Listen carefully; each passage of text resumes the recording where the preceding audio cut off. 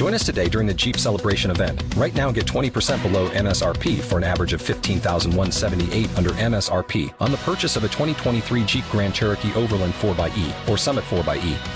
Not compatible with lease offers or with any other consumer incentive offers. $15,178 average based on 20% below average MSRP from all 2023 Grand Cherokee Overland 4xE and Summit 4xE models in dealer stock. Residency restrictions apply. Take retail delivery from dealer stock by 4/1. Jeep is a registered trademark. Talk shoes. Recorded live. What is up, everybody? Welcome to Travis and, well, a whole lot of other people's drunken horror adventures, even if they're not quite drunk. We've got Jer on the line from North Carolina. What's going on, buddy? Going on, Travis. Good to be here. Not drinking tonight, but fully prepared. Have all my lists ready to go. So let's have a good time from 9 to 11 tonight. You are my Vic for the night. So you have been deemed the Vic of the show. I think you can carry the torch just fine, because you might actually know what's going on. Vic, I'm not sure, always does know what's going on. But also joining us from the Wes Craven tribute show, if everybody remembers that one, is Blake. What's going on, Blake? Not much, brother. How's it going? Well, it's going well. We haven't done a horror list since we did the top 10 summer horror movies back in September of last year, wrapping up the summer. And now we're heading into the Halloween season a year later. So we figure, why not do 3 lists all at once? We'll do 3 top 5 lists, have some other bullshit and banner like we usually do. And, Jer, since you're doing the honors tonight on the hosting, which list do you want to start out with? I think earlier in the week we talked about saving Survivor Girls for last. I think that's a perfect idea. So let's hold on to that one, and so we don't do like Mask and then Survivor Girls right in a row. Let's start off with the Stephen King list, I think.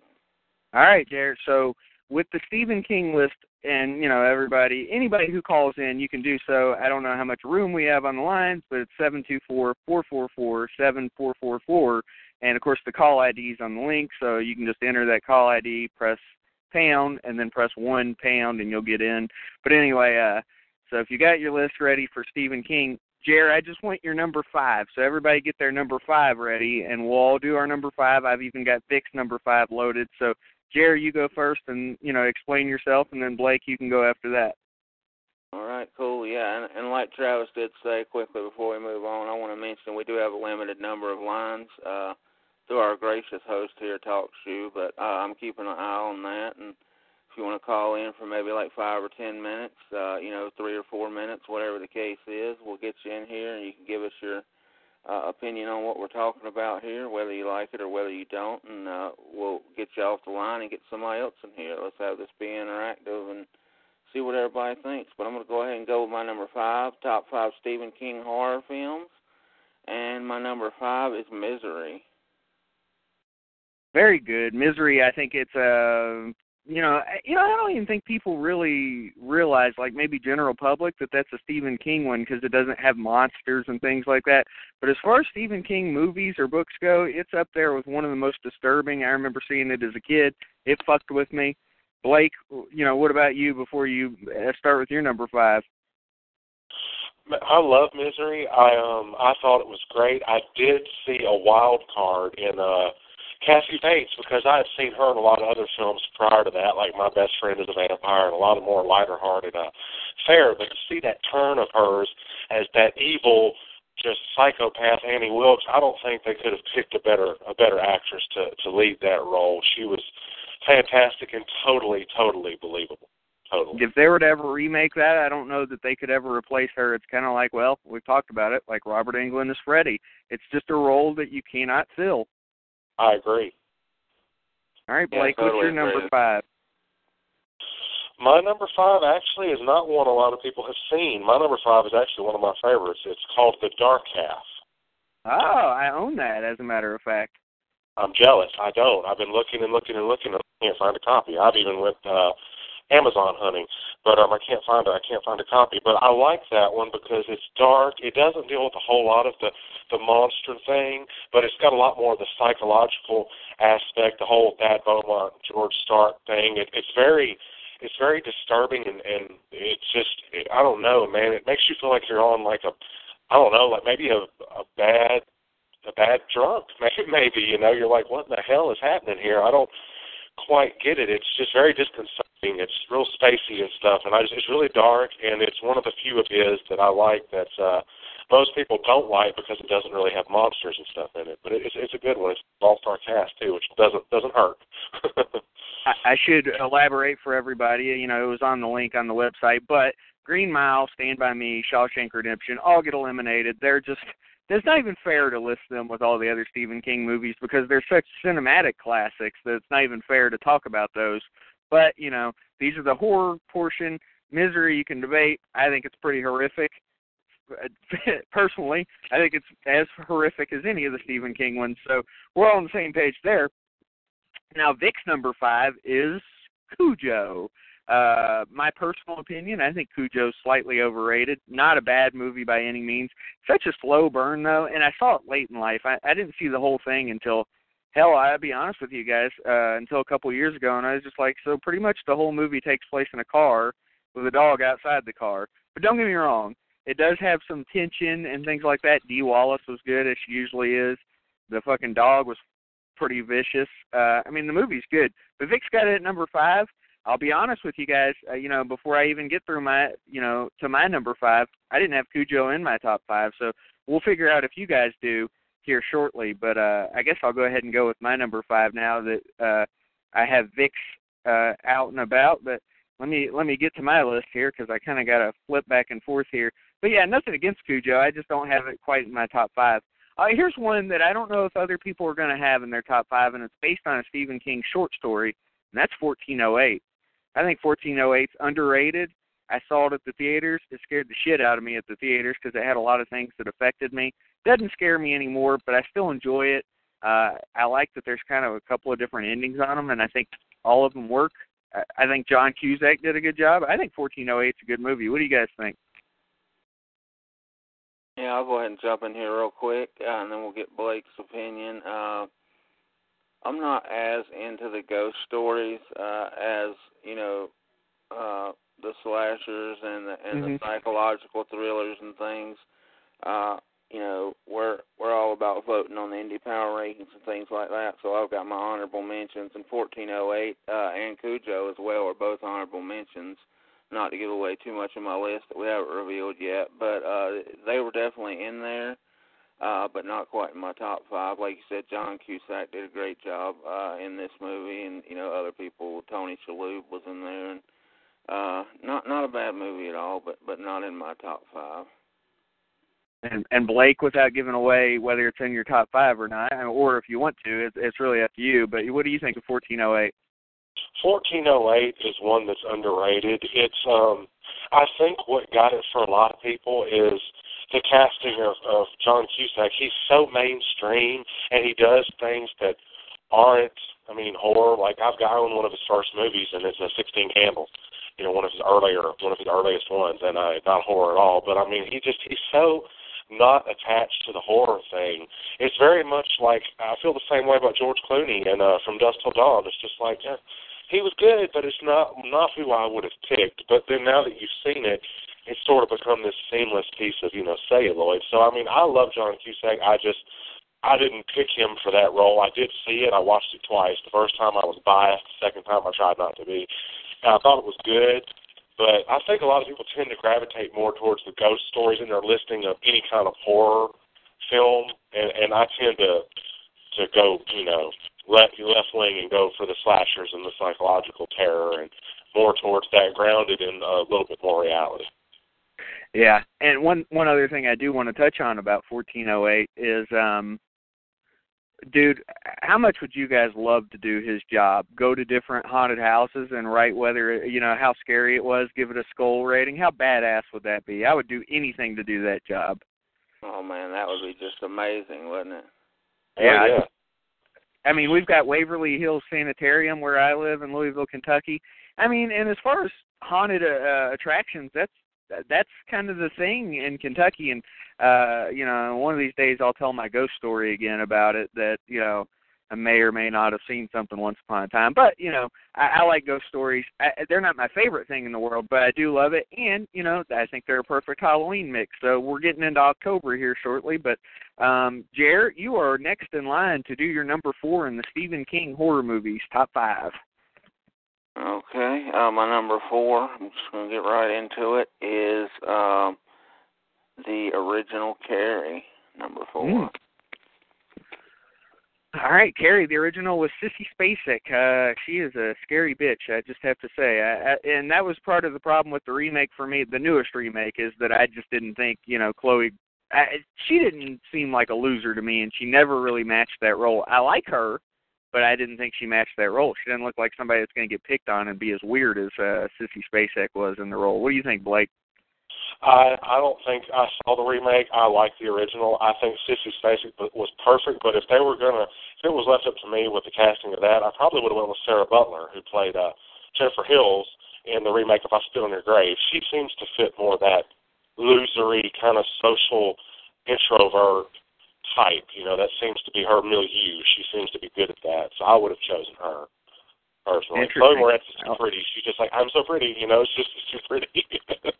Yep, that's what it was. And Jared, what about you?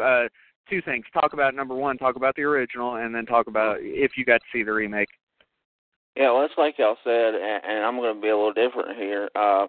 You know, it's like y'all said, Sissy Spacek, of course, killed the role in the original. It's only at number 4 for me because I actually really enjoyed the remake. You know, you bring up a good point about Chloe Grace Moretz and her not really fitting into the outcast, the loser role, but you know, I really enjoyed the remake. When I watch a remake, I kind of basically go into it just hoping it doesn't suck. Mm-hmm. I think it's the general rule, and I went into that movie hoping it didn't suck, and I was really impressed. I think maybe I need to watch it again and really compare it against the original, but you know, I'd be lying if I didn't say that the remake had a little bit of bearing on why Carrie is not higher in my top 5, because I really enjoy the story of Carrie, and it probably would be a little higher for me, but it ends up at number 4. Fair enough. And, you know, I may blow your guys' minds with this, but I think Carrie's a little bit overrated, just like Cujo. I think the original is such a slow burn, just kind of like Cujo, and I realize it's a sign of the times. I watched it as a kid. I never got too big into it. I think it's a great story. I don't have it in my top 5. I know that's hard to believe. Obviously, I considered it. It's a good movie. For me, it's not a great movie, and I think it gets a little more hype than maybe some of the movies that deserve it do. But, you know, again, it did influence a lot of things, including Friday the 13th Part 7. Now we get into Vic's number 4, and his number 4 is Pet Sematary. And I think most people, whether they have Pet Sematary in their top 5 one way or another, I think all of us have had some sort of effect from Pet Sematary. So I'm going to hold off on some Pet Sematary thoughts because I think at least one of us will have Pet Sematary in our top 5 beyond just Vic. So he's got it at number 4, and they're remaking Pet Sematary. So that'll be interesting to see if it can either, you know, be like the book a little bit more, whatever the case may be. My number 4, and we can discuss this however you want to do it, I've got Stephen King's It at number 4, and for a few reasons. Number 1, if Tim Curry wasn't in the role, then it probably wouldn't have cracked my top 5 or even sniffed it. But Tim Curry as Pennywise is one of the most iconic characters of all time. He made that movie, period. Had no problem with all the big-name actors and things like that, but they had to dumb it down for TV. It's a long-ass movie. The book's obviously very long. You know, this was clearly not as good as the book, but the fact that Pennywise was played by Tim Curry is what leaves a lasting effect on me. And it just had to be in the top 5 for me because, I mean, Tim Curry's one of the reasons why people are fucking scared of clowns. Not me, but I know a lot of people that are. What are you guys' thoughts on that? Go ahead, Blake. I'll pick up the end here. Well, much obliged, sir. I appreciate that. I was going to wait for you, but okay. You know, I think what it is, to be funny, put a spin on it, British people with British accents are scary. I mean, Tim Curry, Vincent Price, you know, they all have this, man, it's just British accents are scary. I mean, British horror is scary, and all that stuff goes back to Frankenstein, you know, and, you know, all those other things. But I think, like you said, Travis, that it was like he made that role. I compare him a lot to Robert Englund, you know, as far as Freddy Krueger goes, because I really, as much as I like to see a legacy continue, I can't think of anybody that could fill Tim Curry's shoes in that role. I know in the remake they got that kid who's the boy in We're the Millers, and he's just, that's who they casted as Pennywise as far as last rumor mill that I dipped into, and I was like, man, the kid, I mean, he might be a wild card, I don't know, but Tim Curry he had that ardor about himself. He was a, classically trained Shakespearean actor, veteran at the time, he did Rocky Horror Picture Show, which was like a huge thing. It still is, 40-some odd years later, it's still huge and people love it. But he was seasoned, and I think getting somebody older to play him would probably have been a better thing, Mm-hmm. Yeah, that's a great point. I actually liked the kid I thought he was hilarious in his comedic role so far, but that's a great point. One that I was going to make as well. I just don't know if that age difference and him appearing younger is going to make him a little less creepy. And if you want to have a good remake of this great movie or mini-series, whatever you want to call it, you do have to have a great Pennywise, and I think we can. I'm not going to go into, like I said about remakes earlier, just quickly before we move on. I'm not going to go into this movie when I see the remake of it, thinking, okay, this Pennywise is going to be as good as Tim Curry. I think you'd be setting yourself up for disappointment. But he has to do a amiable job, I think, for the movie to be even worth watching. I think they're going to go heavier on the makeup, which would probably be a good idea because I don't think anybody can be as creepy as Tim Curry with his minimal makeup. And I think they need to amp up the gore for sure. And, one last thing on Tim Curry here and Stephen King's It, is that, he had just come off doing the movie Legend where he had all the facial prosthetics and everything. And people may know this, but, they approached him and they said, we want you to do this and this role of Pennywise. And he was like, I don't really want to do it. I've got to wear all the shit. And he's like, how about I play it without all the facial prosthetics that you guys want me to wear? And they figured that was way scarier once he did the screen test or whatever. So just something to tell you about how awesome Tim Curry was in the role. And he will, I think, really go down in history as right up there, even with only one movie under his belt, in the role, right up there with Jason, Freddy, all the rest. He is in our subconscious, just like all these other guys. Without, 10 movies under his belt, didn't need them. He was effective enough. So that's, I think we can all agree on that. But we'll go to number 3 now. And Jerry, you are the man. You're up. All right. I guess we just discussed a lot of what we're going to discuss. My number 3 actually is It. I wasn't quite sure. As I said earlier, it was originally a TV miniseries. I wasn't sure if I was going to get dinged on technicality there or not, but pretty much said everything I wanted to say about it, with it being your number 4. But TV series, miniseries, or movie, or whatever the case may be, I just really, really enjoyed it. Thought it was really creepy, and like you said, it's a major reason that a lot of people, including my stepdaughters, are afraid of clowns, and they haven't even seen Pennywise until I showed them a picture because they're not old enough to see the movie yet. But I hope one day to show it to them and scare the living shit out of them. So, I burned it into the subconscious of my stepchildren, and they're not even scared of Pennywise now because I probably I said beep beep Richie too many times and made all the jokes that Pennywise made. And before I get into Blake's number 3, I'm just going to go ahead and throw out Vic's. Jerry, you and Vic are on the same page. He's got It at number 3 also. All right. So you took over the role nicely tonight. Blake, you're up. Are we on number 3 here? Yes, sir. All right. Well, first, before I say that, I will do one more thing, towards It. Even though it was made for TV, it's still scary, and I think that's a testament to how they filmed it and the way they wrote the script. Because as edited and done for TV as it is, it's still, when I saw it when I was 5 or 6, it scared the living shit out of me. I'm telling you, it really did. We all float down the edge, that whole thing. Oh, Jesus, Hey, props to Tommy Lee Wallace, too, the director. People don't think about him, but, Halloween 3 director, he comes back for It and did a hell of a job, I thought. He did, and actually, my number 3 is probably not anybody else's number 3, but I'm a diehard for my for my Freddy, so I put in Toby Hooper's The Mangler, which is based on a Stephen King short story from a compilation of his called Notes from a Buick 8. So it's very well done. It was a low budget. It didn't even make back its budget. It was considered a financial disappointment, but I think it was a precursor to Saw and some of these, later flesh, sacrifice type films. Very scary, very gory, and I've got the cut that shows the unedited cuts, and I was like, there would have been no way the NCAA would have let that uncut version go into the theater in 1995. There would have been no way. Yeah, it's just funny how things change with that. By the way, Blake, it just makes me that much more happy that you've come on with us just because of the diversity of your list. Jer, Vic, and I are all of the same mindset almost on some level, but it's cool to have somebody else with a diverse opinion on that. So thank you. And then I will throw out my number 3 now. Vic and I just have them crossed up. I have Pet Sematary at number 3. And let me get into Pet Sematary a little bit. I think a lot of people don't like it that much because maybe the book's better and, you're always going to get that. And to be honest with you, I don't have a whole lot of time to read an entire book. So, for me, it's the movie. And I watched Pet Sematary as a kid, just like a lot of these movies. And there was a certain part in the movie Pet Sematary that fucked me up really bad, like scarier than any of these movies to me. And it was a part that, I had to almost leave the room as a kid. I didn't want to watch it because I would watch this movie a lot. I think it would come on USA, and I would see it on TV a lot.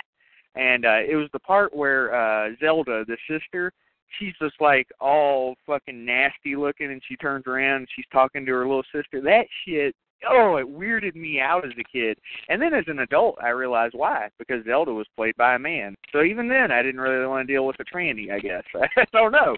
But no, Pet Sematary, I thought was really good. I still do to this day. I like everybody in that movie. And yes, the book's great. I realize that. The audiobook's even good if you guys can track that down. It's really good. But I love Pet Sematary. Awesome story and one of the creepiest Stephen King stories there is. Truth. I agree. Yeah, I'll jump in real quick with the last 2 that you guys have thrown out. Actually, both of those are on my honorable mention list. Didn't quite make it in my top 5.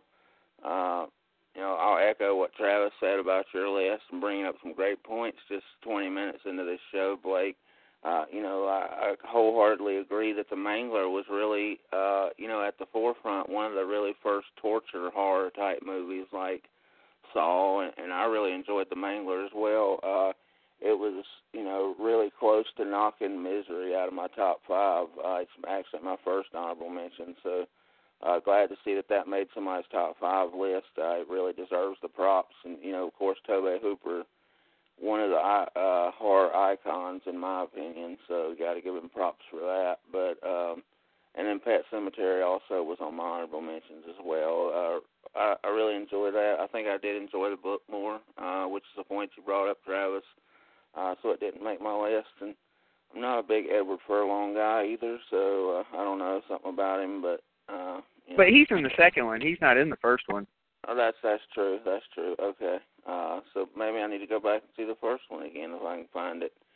Yes, sir. Available somewhere to check out. Maybe you just made me take a second look at it. We'll have to see how that goes. Good man. Well, I mean, I think we all have some sort of respect for Pet Sematary, whether it's in your top 5 or not. I mean, the story itself, I think it translated pretty well to film. It may not have been perfect. Of course, we could have used some other things in it, but I still love it, and it's a childhood thing for me. I don't know if this is bias on my part, but I really still think it's scary to this day. Certain parts of it, I think can still hold up to this day, but, maybe I'm wrong. Well, I think – go ahead, Blake. Well, as far as Pet Sematary goes, I agree with you. It holds up fairly well today. There are a couple of scenes that bother me, but it's only since I've had kids. The scene with, little one there. What was it, Gage, played by Nico Hughes, who went on to do Wes Craven's New Nightmare. He was yes, sir. But I mean, watching him get hit by, just even the bloody shoe, the artful way they did it, it makes me cry because if something happened to my kid like that, I'd never be able to. Me too. Forgive myself. But I will 100%. say this: my wife gets a kick out of me doing Fred Gwynn's impression. I walk through her sometimes and I'll be like, Lois, sometimes dead is better. You know, I do that to her all the time, and it freaks her out. Dude, it's so good. It is so good. And, yeah, I mean, like, I agree with that. And, by the way, I'm sure you guys were probably somehow affected by the ankle slash where a dude takes the scalpel to the ankle. Poor Judd. He got fucked up. That was gross. Ugh. That makes my skin crawl. But it's good stuff. All right, man. So, Jer, you get to kick us off with our number 2, the cream of the crop here. Yeah, this is a perfect intro, I think, with the way you enjoy Pet Sematary from being a youngster. My number 2 is a movie that I watched when I was around 8 years old. My brother was probably about 14 watching it, and just always really creeped me out, and that's Children of the Corn. You know, there's probably 14 or 44 sequels to this movie, and I would still watch a 45th one just because the creepy-ass children with the names like Hebediah and Zachariah, and they were just so creepy, and it was so, you know, it wasn't really that far of a departure from real life. You know, these kids that were, you know, terrorizing this little town, and I just love it. Children of the Corn is something that I can sit down and watch to this day. I love it. So I'm going to blow your mind with this, Jer. You know, Madman Pondo thinks that's like maybe the worst horror movie of all time. And Pondo's a huge horror fan. Yes, I know. Now, I fall somewhere in between there. I think it's not nearly as bad as Pondo says, but I don't love the movie either. But I do like it. I think the opening scene is one of the best in any horror movie ever, where the kids go ape shit and just kill everybody in that diner or whatever. That's pretty crazy. I like it. I mean, it's fine. It's kind of like Carrie and Cujo. It doesn't do a whole lot for me, but, you know, there is a classic thing to it. And, I mean, it's Children of the Corn. People know what Children of the Corn is. You can't just ignore it, and I don't think it deserves to be ignored. So, I mean, for sure, it deserves a mention, whether it's in your top 5 or not, just like Pet Sematary. So, Blake, what do you think? I live in Adams, Tennessee, and I'm surrounded by cornfields and stuff, and my wife and I can't drive by any of that stuff without one of us hollering out, Outlander. we can't do it. But I'll tell you this, it was very scary. I didn't see the first Children of the Corn until I was damn near 21 when I saw it. It was just one of those that was off my radar for some time, and I think I had seen the third or fourth one first, and it was okay. And like Jared said, we're up to like 8 or 10 or 12 of these damn things now, and I probably would still sit down and watch them. But I really think that in the school system that's kind of happening now, because we're taking away capital punishment and the ability to like punish our kids in school and like reprimand them, and pretty soon they'll be like, you can't even sneeze around a kid without them suing you for personal space infringement or some shit. Good Lord, we could do a whole show on that shit, It's ridiculous. Well, I'll go ahead and throw out Vic's number 2, and then we'll head into Blake's. So the number 2 for Vic is Misery. So, I mean, we already talked about Misery. Obviously, Vic had the same type of feelings as we did about it, but even more strongly. And, guys, I didn't even get to throw this out. I remember watching that for the first time as a kid. I was watching it with my brother and some friends, and I remember, like, being so young whenever I watched it that my brother's friend kind of explained it to me like this, and I wasn't a Michael Jordan fan, but it was still a good explanation. What if Michael Jordan had been in a car wreck, and like you're his biggest fan, and that's pretty much what Kathy Bates' role was, is that it was like that. So it was like kind of making me understand the celebrity level of her craziness towards this guy. So, I mean, it's a fucked up movie, and Vic's right. I mean, guys, I'm going to tell you this right now. I don't have Misery in my top 5. I think it's almost an unfair snub, but I think maybe, I think part of it for Misery is it's a hard rewatch for me because it's so uncomfortable to watch. I mean, not like torture porn or anything, but it irks me so bad, like not in a bad way, but to the point where like I want to strangle Kathy Bates so bad. Yeah. So nothing bad to say about it. But anyway, yeah, go ahead. Blake, you are up with your number 2, sir. I will win. My number 4, we didn't get around to me for number 4, I don't think, but my number 4 was Misery. I debated on whether to put it there because Because we already talked about it. It's fine. It's totally fine. But my number 2 is probably one of my second favorites of his, and it's based off of a short story that I just read for the first time this year. The short story is called Psycho the Werewolf, but the film is called Silver Bullet, and it's got great, and it's just so good. It is one of the only Stephen King books I've seen translated to screen that is damn near 100% exact to the book. It's 100%. Underrated too. Absolutely, and Everett McGill, he was in People Under the Stairs as Daddy, the white, owner of the house where, Fool and all those kids underneath the cellar were, and he does such a great. He's so good at playing bad. He is so good at playing bad. And seeing him play bad, a pastor, a reverend, seeing him be a reverend and be a werewolf and be bad, it was delightful. I loved that movie, and just recently, my wife bought me a 5-pack of his films, and that was in there, and I will tell you that the house was rocking that night because I was so excited to have that because I've looked for years and couldn't find it anywhere, and I finally got it, and I was so excited to rewatch it. Something about the whole idea of being a kid with disabilities, Marty Coleslaw there, being paralyzed and having to face this monster that's got full use of its limbs and it can hide in plain view as a person. There's something about the triumph of someone with a disability over something that really doesn't have a disability. Is something about that just sticks with me today, and it's one of my favorites. I actually fought hard on whether to put it at number 1 or not. So Silver Bullet, it's an honorable mention for me also. It was one that, pushed. It was my number 1 honorable mention, to be honest with you. Misery was my number 2. I love Silver Bullet. I saw it when I was about 16 or 17 maybe. I was watching it with an ex-girlfriend. I had never seen the movie before, and she just had the tape or something. And I was like, this movie's the shit. Why have I never heard of this? And, I'm with you. The guy that plays the pastor, the priest, he plays the full of shit bad guy very well. But yeah, that movie's very good. And for anybody who hasn't seen Silver Bullet for whatever reason, because it's buried among all the Stephen King movies, go out and watch it. Go find it. It's worth it. You can find it for $5 in Walmart or something like that. Blake's right. It's a great movie. Even though it's not in my top 5, that is no knock on the movie. One of the better werewolf movies, too. It didn't need all sorts of crazy transformations and effects. It's just damn good. So yeah, you all.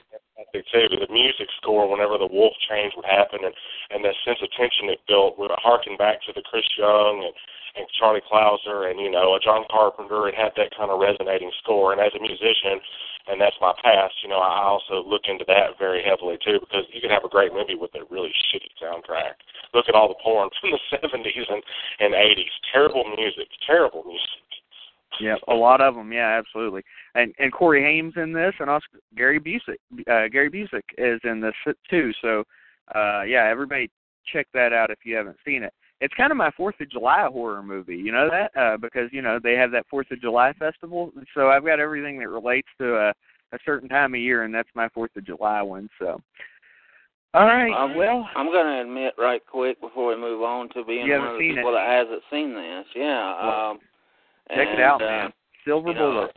Possibly my closed-mindedness with, as I said, I have my certain likes and dislikes in horror, and I'm not really big on the monster movies, the werewolves, the mummies, except for a certain few. But, definitely respect my fellow panelists' opinions here, and I think that's one I'll be trying to check out. I'm actually looking here, and it looks like the full movie's available online to check out, so I'll have to be watching that maybe here soon, and I'll let y'all know in a future episode what I thought. You're always welcome to come back on. Same for Blake. The only time that I, shield anybody is when I'm trying to complete an interview. But, no, anytime we have an open discussion, the lines are open. So, yeah, you guys are always welcome. But, yeah, Jared, it's not your typical werewolf movie in terms of, it's not some lumbering around goofy thing going on. I think it's really good. I don't even know how to put. It's almost like a serial killer movie where it's a werewolf instead. Would you agree with that, Blake? I would, and the reason I would is because of the camera angles especially. They do a close-up several times on the eye of the werewolf, and you could still see that human understanding in it, and that makes it even scarier that it's a human has become a monster, but he still has his human urges inside, and it's you could just see the emotion. And yes, it's one of the better werewolf movies. A side bit of trivia, because that's what I'm known for. The book was illustrated by Bernie Wrightson, who did a lot of the illustrations on Swamp Thing, the comic book series Swamp Thing from DC Comics. And the book is very good. Jared, it's very short, less than 100 pages, quick read, great black and white graphics. But if you read the book and like the book, you'll love the movie. I don't know what you should do first, but they're very close. So even if you don't read it and only watch it, I got to tell you guys the Swamp Thing story real quick. Since Blake, last time we talked, we did the Wes Craven show and all that. I forgot to tell you. I don't know if I ever told the story on the air, but my wife got me to go see the play Pippin, right? Because she got free tickets. And I'm like, all right, fuck, this is going to be horrible. I'll just deal with it. It's one of those things you just have to grin and bear and deal with. And I'm watching it, and I'm like, this chick on stage looks familiar. She looks really familiar. And who is it? Adrienne Barbeau. So I got to watch her live in a play. So it was pretty interesting, Adrienne Barbeau from Swamp Thing, The Fog, and all sorts of other stuff. But I just wanted to throw that out there. She's a very versatile actress. She actually did the voice of Catwoman in the Batman animated series back in the early 90s. She was Catwoman's voice. Very good actress, very good. She was also in Creepshow, another great horror trilogy directed by George Romero, who did The Dark Half and, Night of the Living Dead and all that. It's amazing how all these things connect like that. Absolutely.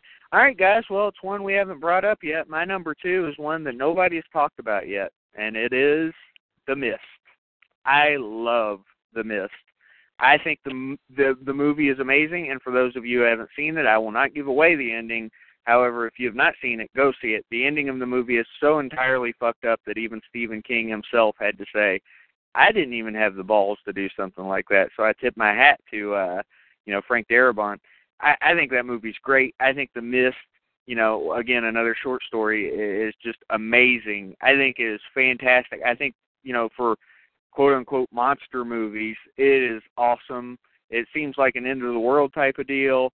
I love apocalyptic type movies. That movie for me is, I have to watch that every year. I think it's great. It also has a sense of dread, like certain movies I've never seen before. So, I mean, I'm probably the only person that has The Mist in my top 5, but I have it at number 2 because I love it that much, and I think it's seriously that good, too.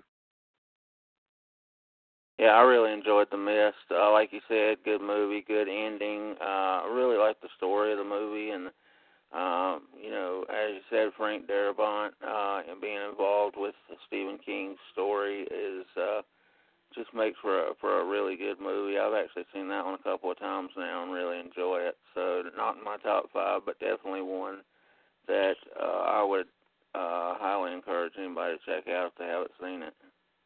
Yeah, I got to be the diverse one this time. What about you, Blake? What do you think of The Mist?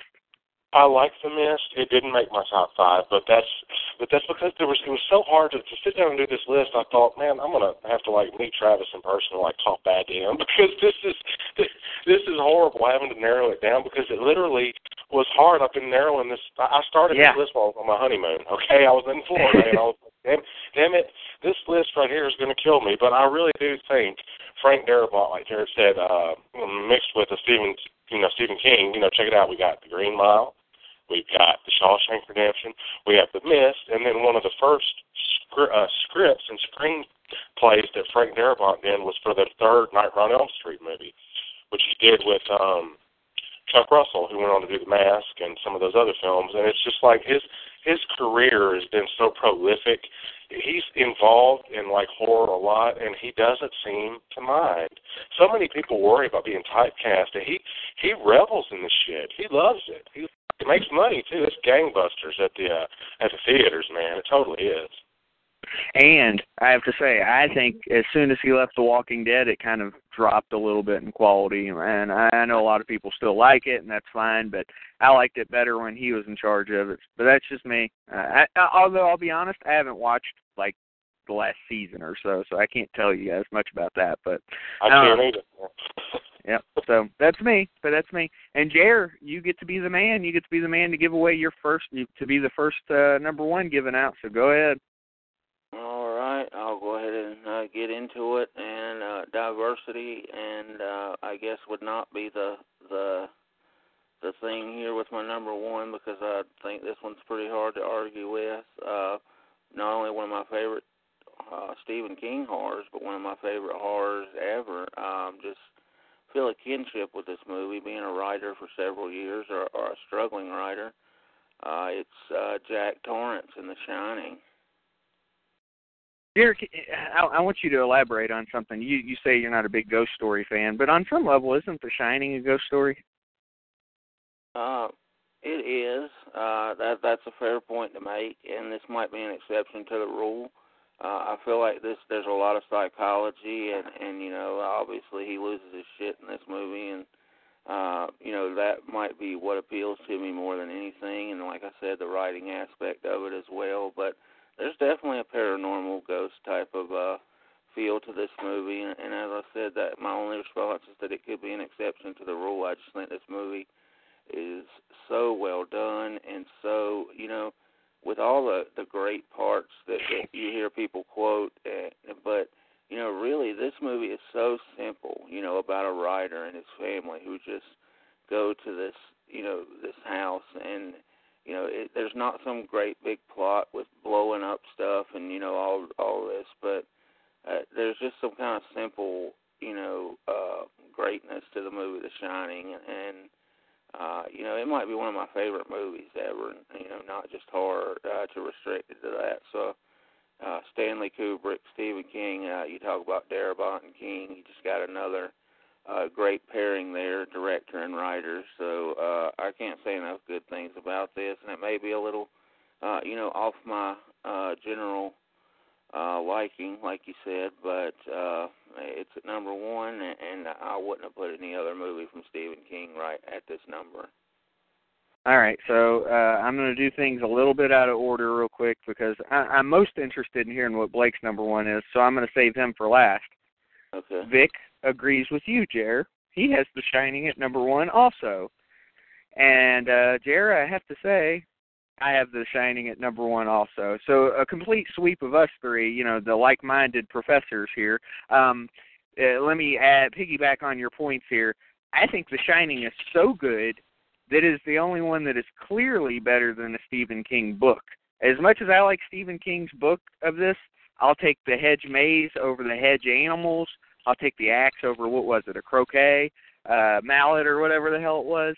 I like the movie. I think the movie's better. And Jer, I don't know if you've seen this or not, but there's a documentary out. I can't remember the name of it, but it's about how Stanley Kubrick, all these different theories about what The Shining was really about, the movie. And, one person was saying that, or one group saying it's about Native American suffrage, one saying that it's about him faking the moon landing. And there's all these reasons why, or that he was the one that shot the fake moon landing. And trust me, I understand the quacky part of that.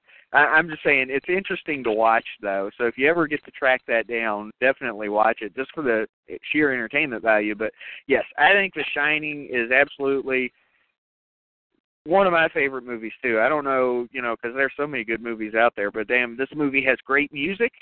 Jack Nicholson fucking destroys the role as Jack Torrance. There's so many iconic scenes from Here's Johnny to, all work and no play. Jack makes Jack a dull boy. I also like the part where Wendy is bothering him, and he's like, if you hear me typing, that means I am working. Yeah. If you don't hear me typing. Yep. Yeah. Or he's like, just give me the baseball. You didn't let me finish. I'm just going to take the baseball bat and beat your damn brains in, or whatever he said. Yeah. But I love that movie, Jared. I don't think we can disagree on that at all. And, Jared, to bring it back to your point, I was just playing devil's advocate about the ghost story part of it, because let's face it, Jack Torrance, you could list him as a slasher, although he only did kill one person, but, he could have easily amped up the body count if he wanted to. And also an interesting ending of the movie that that nobody really knows the answer to. So, Stanley Kubrick took that one with him to his grave.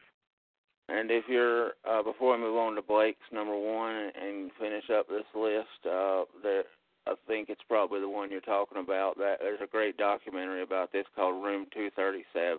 That's the one. Talking about, yeah, it's awesome. So if anybody wants to check that out, it's called Room 237, and it, like Travis said, has A lot of theories, kind of some off the wall, and some that'll make you stop and think about what the movie The Shining is really about. But yeah, I thought the moon landing one was bullshit, but the Native American one sounded legit, maybe, you know? Yeah.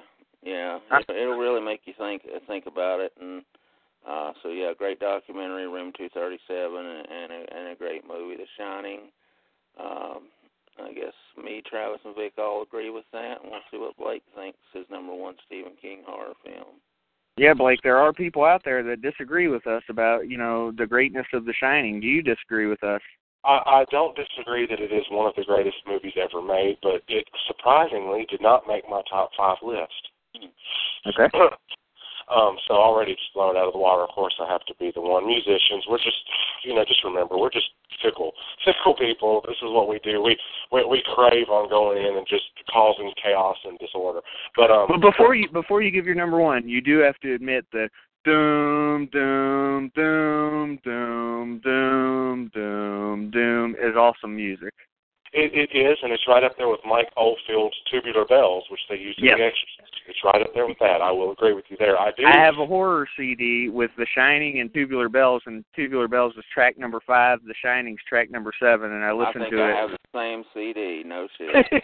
I listen to it at least 3 times a week on the way to work, just because it needs to prepare me. But go ahead, Blake, sorry. I will say this. I do have the documentary, and it was directed by Vivian Kubrick, who is a relation, I don't know if it's the wife or the daughter, of Stanley Kubrick. So she takes over for that, and I haven't watched the documentary yet, but I do know that it's, one of those things, like you said, that talked about the certain, what was this based on something else? Was this really a metaphor for, something else and all that? But I will say this, my number one was hard because it actually changed mid-discussion with you guys. Originally, I had Dolores Claiborne, but Dolores Claiborne really couldn't be considered a horror movie. And again, it's an appearance of Kathy Bates again. But my number one, a friend of mine a very close friend of mine is in the special effects industry in Hollywood. And he did the effects for this movie, and a lot of people hate it, but I love it. It's Storm of the Century. Storm of the Century made my number one. Interesting. I like the, again, diversity. That's why I was most interested in hearing what your number one was. I was going to be surprised if none of it, if Jared didn't have The Shining at number one and Vic didn't have The Shining at number one. But it's always cool to hear a different opinion. And, there's so many good Stephen King movies out there. There are people out there, again, that disagree with me, that think that Stephen King's book, The Shining, is better, and that the newer Stephen King, Shining remake is more true to the book and better. I totally disagree, but, there are people out there of that opinion, so we all have our opinions. And, is there any, I was going to say, Blake, is there any writer out there that has, produced more movies that are watchable than Stephen King? I know he didn't do them himself, but based on books? I'll have to say probably not. The next one I could think of would probably be, if they had been made into movies, a horror writer, R.L. Stein or Anne Rice or, something like that, or Dean Koontz or, maybe, but I think that Mr. King there takes the, he's the ringmaster of this event. He takes that without stride. He just goes in and just blows away the competition. But it's funny that you mentioned the remake of The Shining, because my pal also did the effects for that and The Stand, and he won 2 Emmys for his effects on the remake of The Shining and The Stand. And it's funny because Stephen King makes a cameo appearance as the leader of the orchestra, the Gage Creed Orchestra, in the remake of The Shining. And Steve and I have talked a lot. I was actually trying to get him to do the show, but he's busy working on a new movie. He's working on one of those from that writer H.P. Lovecraft. They're making a new movie. He's been very prolific in the industry. A lot of people don't give him the credit, but his work on those films are fantastic. Everybody else is so obsessed with the fact that he did the Marshmallow Man from the Ghostbusters, and he created Still from Species, and all that. He's got a great body of work, and he actually is probably one of my favorite special effects artists, and I think he did great work on The Shining, especially the naked lady in the bathtub. Holy shit. Yeah, that scared the shit out of me as a kid, too. Agreed. I was going to say, sorry to interrupt you, gentlemen, but I know this is a list, top 5 Stephen King. We're honoring the man, the great writer, but props to your pal on Storm of the Century. I think that I really enjoyed that movie, and I think the effects are what make that movie. So him being a part of that, those effects are great in that movie. So props to him. Hopefully, maybe we can have him on to talk about some of his experiences sometime. But just hearing that he worked on Storm of the Century, that's some great work. So props to him for sure. Well, Jer, I'm ashamed to say that I've not seen Storm of the Century. So you have Silver Bullet to see. I have Storm of the Century to see. That's our project. Let's throw out quickly some honorable mentions. I already mentioned Silver Bullet, Misery. We've all thrown those out, but there are some movies that we have not brought up that I still think are good or at least watchable. I like Needful Things. I think Thinner's watchable. It's not as good as the book. There's some others out there. What have we not talked about that are some good Stephen King works? I had Sometimes They Come Back. Yes, or Night also Shift. Tales from the Dark or Graveyard Side. Shift. Right. Yeah. And also Tales from the Dark Side, and then the other ones I've already mentioned, I think. Man, I have to be different and throw out the movie scared the shit out of me and made me not. I mean, I don't own a car today because they're Christine, man. Mm-hmm. Christine. Yeah. I was surprised Vic didn't have that in his top 5. He loves that movie. But, whatever. It surprised me. And then another one that I also, damn it, I just lost it. I like The Dead Zone, the original with Christopher Walken. I think that's a pretty good movie. It's slow, though. I mean, so it's hard to get into my top 5 list. And, guys, I do want to throw out, before we head into our next list, two more books that I wish would be made into movies, and they're probably two that a lot of people wouldn't think of. It's Gerald's Game and Insomnia. I would love to see both of those as movies. I just read Gerald's Game this year, and I've been thinking since August when I read it that it needed to be made into a movie. That book's so fucked up. Movie, you can make it. Yeah. Yeah, that book's so fucked up. I agree 100%. Jer, have you read that book? I have not, actually. You said it's called Gerald's Game? Yeah, and I can't even describe to you what it is. I would rather you just look it up, okay? Gerald's Game. Yeah, certainly. I'll do that. I can describe it for him if you want. Go for it, because I feel like if I do, I'll spoil too much, so you go for it. One word. Sex. Okay. All right. Yeah, there's a lot of bondage there. Yeah, I'll definitely look into that for sure. Before we move on from I didn't mean it like a pervert, but that's what it sounded like. I'm actually not that much into bondage, if the listeners want to know. But before we move on from Stephen King, Chuck is listening in and chiming in a little bit on the chat, so I just wanted to make sure his thoughts got out there for everybody. He's listening in. Children of the Corn, he said he agrees with Pondo. He walked out of the theater on it. Wow. Chuck's older. Chuck's older than us.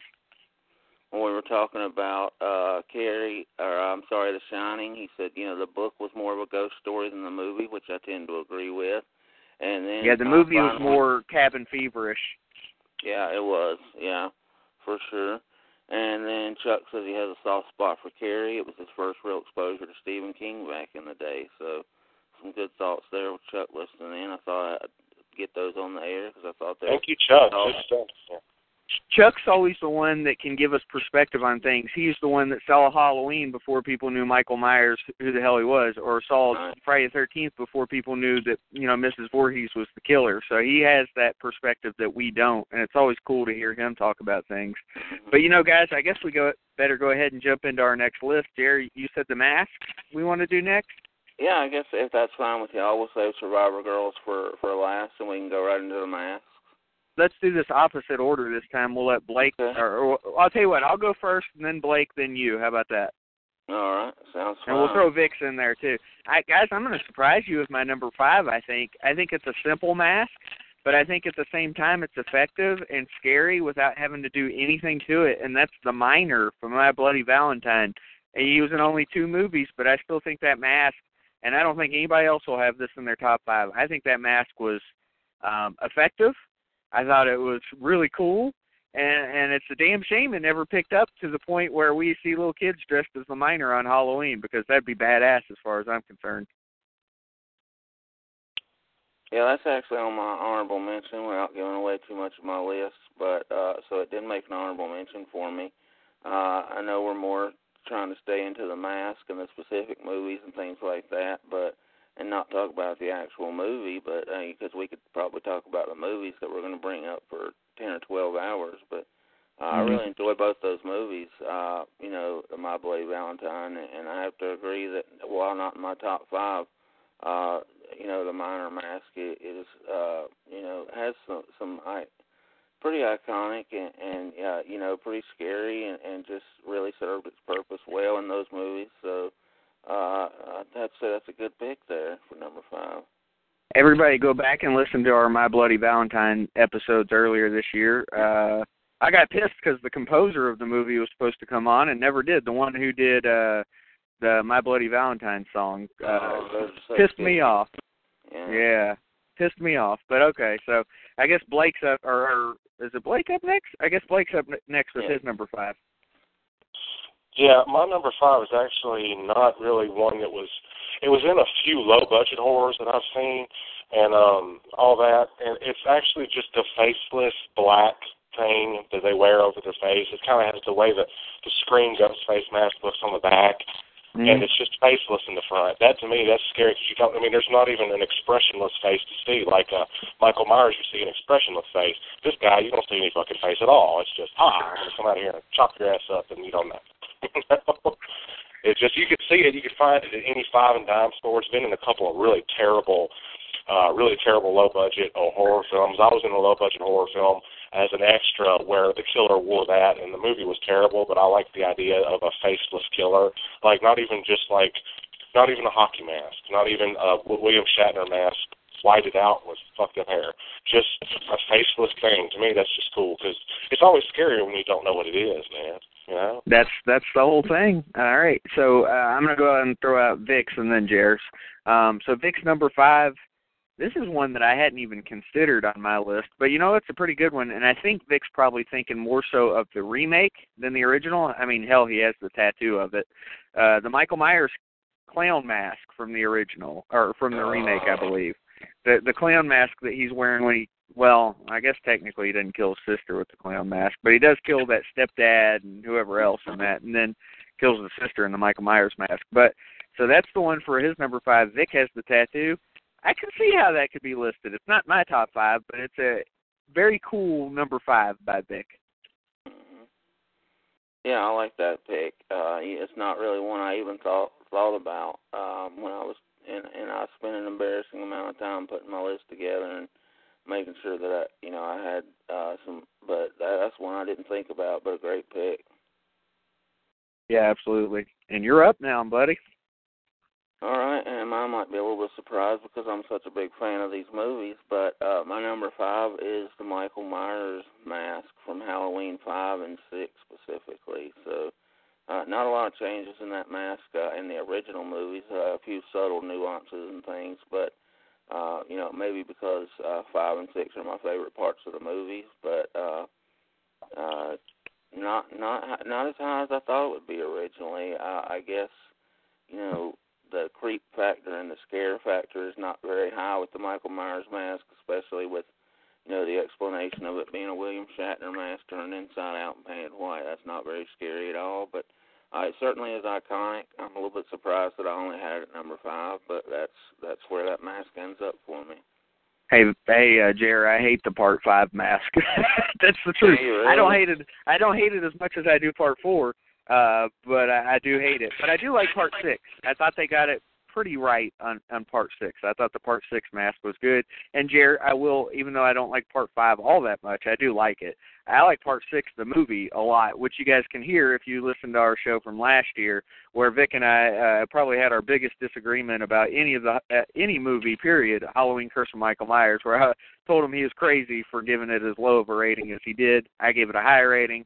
So, you guys can listen to that on your own in the show archives. But so that's our opinion there. So we're through the number 5 spot, and I guess I'll go ahead and get into my number 4 now. But things are already interesting here. I did not expect things to be so different as they are. But my number 4, I feel like it's I feel like a lot of my list is simplicity, and my number 4 is very simple, talking about five and dimes and things like that. I think the Ghostface mask is something they should have never fucked with in the Scream series, the new Scream series, unless you were going to, like, invert the mask and make it like a black and a white.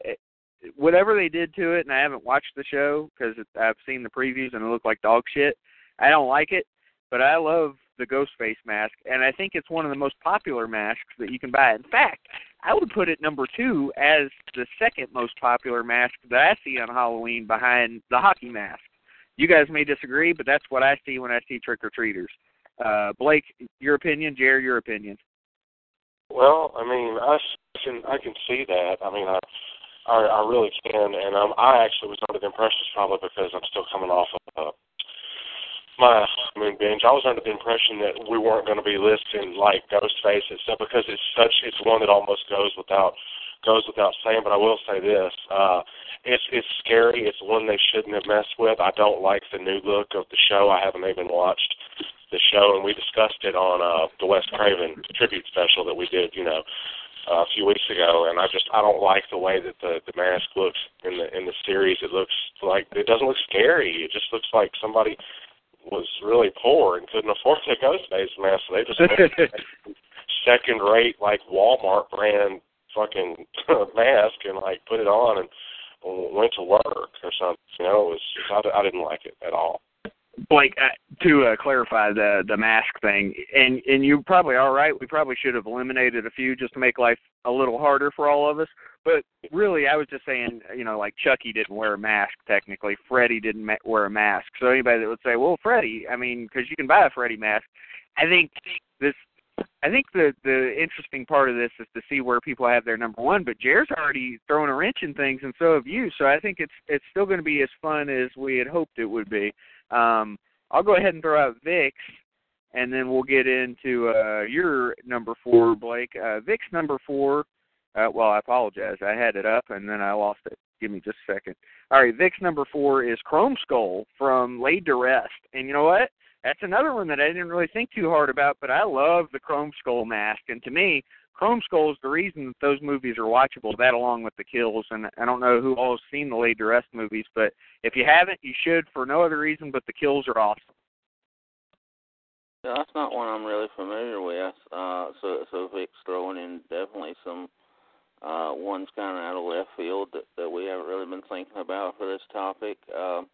One thing I will say about the Scream mask before we move too far on from that is I thought about putting in my honorable mention, but didn't do so. I completely agree with your point about seeing it every Halloween and how long has it been since the last Scream movie came out.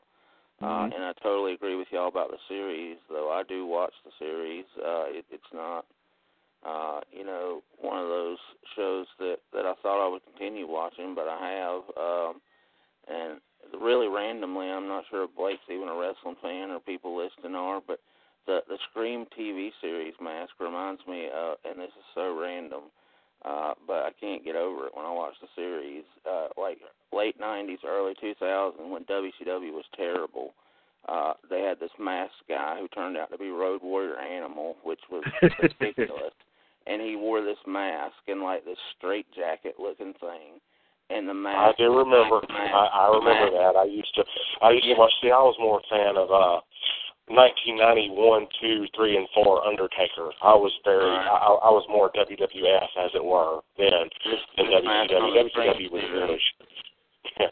This mask on the Scream series, every time I see it, I just think about when they revealed that it was a big reveal, and it ended up being Road Warrior Animal, and I'm like, well, it's a tag team wrestler, and then of course that was the same night that Sid Vicious jumped off the rope and broke his leg like a moron. But anyway, not to get too far off, but yeah, I hate that mask on the Scream series, and maybe it had something to do with it not making my list, but I agree that it's very iconic and something that people still wear to this day. You see them all the time on Halloween. Very good. All right. Well, Blake, you're up, sir, I think. This is gonna sound really weird, but I have a logic. I have a logic for this, but it's my number 4 is actually Sam from Trick or Treat. Yeah, the little mask. Burlap sack. The fact that what's under the mask is even more fucked up than what's in the mask, you know. Mm-hmm. So it's simple, and you know it's scary to me because it's just this whole movie. I'm like, oh, you know, he's just this guy, and then I was like, oh, what the fuck is that? You know, Yeah. at the very end. Hell yeah, absolutely. So here's what I'm going to do on my top three and Vic's top three in the interest of kind of moving things along quickly, because Vic and I are I just say quicker, just because I think we're going to spend more time on the Scream Queens or the Survivor girls than we are the masks themselves. I'll go ahead and throw out my top three and then Vic's top three. Now, everybody may be surprised that my number one is not Jason Voorhees. No, the hockey mask is not my number one, although I will tell everybody I think it's the most iconic mask. Again, I see it the most at Halloween, probably because it's the most simple. You can buy $1, you know, hockey mask anywhere you want to go, from a Dollar Tree or wherever else. So, but, you know, to me, it's not as effective as the others, but it is damn good. Jason, you know, and if you guys want me to pick a movie out for Jason, I'll go with number 7. That's definitely my favorite version of the hockey mask. I've got him at number 3. I've got Leatherface because, I mean, what's more fucked up than a skin mask? And, of course, I'm going with the first Leatherface. To me, that's the best-looking one. Or you could go with the remake if you really wanted to get too technical, because I think both of them look great. And, of course, I'm talking about in his, like, butcher outfit, not so much like the old lady mask or anything like that. I'm talking Leatherface number 2. And then, Jared, this is where we'll disagree. I've got Michael Myers at number 1. I feel like the Captain Kirk mask, you know, I understand how it was made and everything, but I think John Carpenter probably deserves the credit for this. It's not so much the mask, but the way it's shot in the original Halloween. So that's what I'm talking about, specifically the first mask. Even though it's the same one in the second one, it's just fucked up from cigarette smoke. It was the way John Carpenter shot it, because they would have it, like, you know, kind of fade into view and things like that. So to me, that mask's greatness, and the reason why I have it number 1 is all because of John Carpenter. A lot of cool things they did with it, you know, from the lights flashing on his mask whenever Tommy Lee Wallace is playing the character and he's trying to get a hold of Laurie Strode in the closet, and just all the different things they did with that mask, to me, is what makes that mask number 1. So Michael Myers is my number 1. So what is Vic's list? Let me get into this real quick, and then we can discuss and get you guys top 3. Vic's top 3 is the same as mine. However, he's got Jason at number 3. I don't need to explain that. We've got Michael Myers at number 2, probably for the same reasons as I do. And since Vic's a homer, he's got Leatherface at number 1, because fucking he loves Leatherface.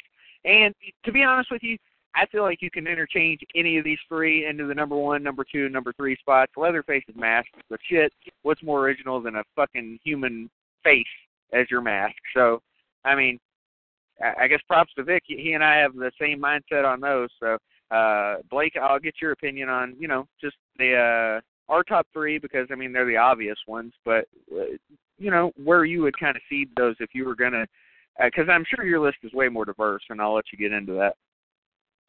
Oh, well, I mean, it is diverse, but again, it just, I see what you're saying about the way that, you know, when Tommy Lee Wallace is playing the character, but I will say this, in the first film, when Michael Myers looks over the railing down the stairs at Laurie Strode, Nick Castle, when he plays the character, the way half the face is shadowed, that image was used on so many of the boxes for the first and second one, and there's actually more memes with that. I saw one the other day. It was totally hilarious. It was the guy who did the Watch Me Whip, Watch Me Nay Nay, that stupid fucking song, and then there's a meme with Michael Myers over the railing, and it says, Watch me stab you with a fucking knife. Yep, you know, all the same one. Yes, it's so good. But, yeah, I like the way the mask was shot. And it's the same way with Freddy. You know, the first few movies, him being, you know, encapsulated in shadow and the lack of lighting or the backlighting like they do, you know, those, depending on those monsters. And I think Vic probably picked 3, it made for Jason 3, because the third film was the first time the hockey mask was used, 1982's Halloween Part 3 in 3D. That was the first appearance of the hockey mask. So that's probably why he put it in the third spot, just for, you know, continuity's sake. But fair enough. But I mean, as far as my third mask, this is going to sound terrible, but the Cupid mask from Valentine, that horror movie that came out in 2001 with David Boreanaz and Denise Richards, that mask, especially with the bleeding left nostril, that was some fucked up shit, man. Yeah, it was pretty weird. I think my big issue with that movie is what made me overlook it, is that it was such a Scream ripoff, and there were so many Scream ripoffs at the time that I need to go revisit them and kind of take myself out of that. Plus, I watched it a million times with my ex-girlfriend, so I was, like, tired of it. Well, it's not one I've seen in the past 5 or 6 years. Well, after it came out, I saw it, and I liked the costume being this black outfit, this black outfit, and then, this mask, because it's supposed to be the face of something beautiful. What is more scarier than being attacked by something that you love or something that's supposed to bring out these feelings of love and trust and warmth? How fucked up is it to wake up to having your wife killing you or something like that, or something you trust, and the face of a Cupid is totally oppositely indicative of what the movie is. The face of Cupid is beautiful, joy, happiness, and in the movie, the face of Cupid is the bringer of death. I like that. I like that dichotomy between it. That's probably the reason it's one of my guilty pleasures. So it's just me. Totally understand. I understand. Jared, what do you think of the Cupid mask? Because I bet you it's not in your top 5. Yeah, it's not in my top 5, but it's one that I actually thought about when I was compiling the list. It is a total Scream ripoff movie for the most part. You're right about that, but as far as since the 80s, really, it's kind of hard to find a decent horror movie, much less a classic one. So it's one of those that I consider to be above average as far as, if you want to call it, a modern day horror. And I think The Mask is, like Blake said, the dichotomy there between, Cupid being the bringer of love and then the bringer of death, I think adds a lot to it. So it's a good choice. I like that choice. I don't have a problem with that at all. Like I said, I thought about it in my thought process as well. So that's a good choice, and I'm glad to see it gets a little love on the list. I guess Damn philosophers. Top 2 from Blake. Go ahead, Blake. What's that? Go ahead and give your top 2. Top 2. Oh, my top 2. Sorry. Man, that's such a hard thing. Probably my second choice would be Jason from part 2, the burlap sack, because again, it's all about the sack, and then you open up the sack and see what's in it, and it's more fucked up than the sack. So it's like, again, that whole, it's like you got me once, and then all of a sudden you got me again. It was really cool. So it's in my second one. The top one again is probably a Scream ripoff, but I'm partial to Robert Englund and slashers, and I have to say it's the coat and mask combo from Urban Legend, the first 2 Urban Legend films. The beekeeper's mask, isn't it? No, it's like a parka, winter parka with fur on the mask itself, but the face itself is all black save for one eye slit, which is, I think, the left or right eye being open. It's just all black. I don't think it's a beekeeper. I don't think that's what they ever explained it as being. I think what they did was they took a parka and then they put that mask from my 5th choice, my number 5 mask, that faceless black thing, and stuck it, on underneath there, because it's just something that you just saw off the wall. You wouldn't think, oh, somebody's wearing a coat and some stupid-ass, cheap, faceless mask to go in here with an axe and fucking, brutally murder an entire college of people. But it works, and it worked for the second one, although I do like the first one better. I think the first one has some great kills, and again, I watched it because Robert Englund was in it. I'm not gonna lie.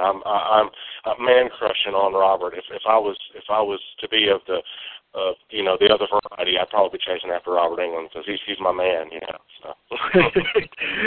So I do want to touch on one of the ones he threw out there, Jason from part 2, guys. I will tell you, even though he's, the burlap sack's not on my list, or you can say, of course, the Tale and the Dreaded Sundown, either way, no mask in the Jason series scared me other than part 2. When I was a kid, Jason in part 2 creeped me the fuck out.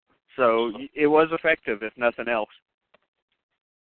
I agree with absolutely. And, I think there was some elements to like a fencer's helmet, like fencing helmet or mask, to the Urban Legend mask. So There you go. It was on my honorable mention as well, and Chuck had chimed in with The Town That Dreaded Sundown as well. I wanted to make sure to mention that. So you mentioned that, Travis. So that was an honorable mention for me as well, The Town That Dreaded Sundown. I'll go ahead and jump into mine. I actually didn't get my fourth out there, so these will be my top four real quick. My bad, Jer. Oh, no problem. Number 4 is actually the Silver Shamrock Mask from Halloween 3, the witch, the skeleton, and the pumpkin. Which one if you had to pick? If I had to pick between those three, I think it might be the pumpkin, just because... I love the skeleton. Everybody else loves the pumpkin. I love the skeleton. Yeah, the skeleton's pretty badass. I think the witch would be my least favorite of the three, but the fact that the thing just rotted your head, and that the pumpkin, the jack-o'-lantern, was just rotten and your head was rotten inside of it, was pretty awesome. And then the song... That's so awesome. Nobody else ever talks about Halloween 3. Everybody's like, it's the dirty little secret of the Halloween thing, because it has nothing to do with Haddonfield, Illinois. It takes place in Southern California and has nothing to do with Michael Myers. But at the time, they didn't know they were going to keep going with Michael Myers. It's the same story we hear with Nightmare on Elm Street 2. They didn't know they were going to keep going, so they had a stuntman come in and do the shower scene with Mark Patton and all that. And it's the same thing with Halloween 3. I love, just for the record, the three masks, it's the skeleton. It's got to be the fucking skeleton. Woo! So before Jared continues, and I apologize, Jared, I swear we're not trying to cut you off, but you opened a big can of worms that I want to get into. Blake, back when we talked about Halloween 3 last year, I was answering all the criticism of people that said Michael Myers isn't in Halloween 3. Bullshit, he's on the TV. I saw him. I've seen Halloween 3 enough times to see Michael Myers on the TV in that movie. So everybody says... I'm not going to forget that. I'm saying the movie itself is not centered around him. They give this like a nod to, him. It's like a nod to that. So. I love Halloween 3. I think those masks are badass, and I love the song. And I think that movie's underrated. And if it was just called Season of the Witch, it would have been a great movie. But anybody wants to hear my full thoughts, go back to the Halloween 3 episode. Jared, you move on. My apologies. I still say, despite the technicality of him being on the TV, that Wes Craven lost a poker bet or something. And John Carpenter, you mean? John Carpenter, excuse me, and they said if you lose this hand, you got to make Halloween 3 without Michael Myers, and he lost it. But hey, he killed him in part 2. He had to move on. True. My number 3 hasn't been mentioned yet. It's the Jigsaw doll mask with the spiral, just when he's riding that little tricycle and doing that laugh and the music that accompanies it. I think that's a really creepy mask. I love that. I love the Can I see your Jigsaw mask and raise it a little bit? Sure. Because I don't consider that one a mask. I consider that one like a puppet. Okay. Not that I mean, it's your list. I'm not going to fight you about it. But what I will say is the mask that is in the series of Saw is the Saw pig mask, and that's one of my honorable mentions.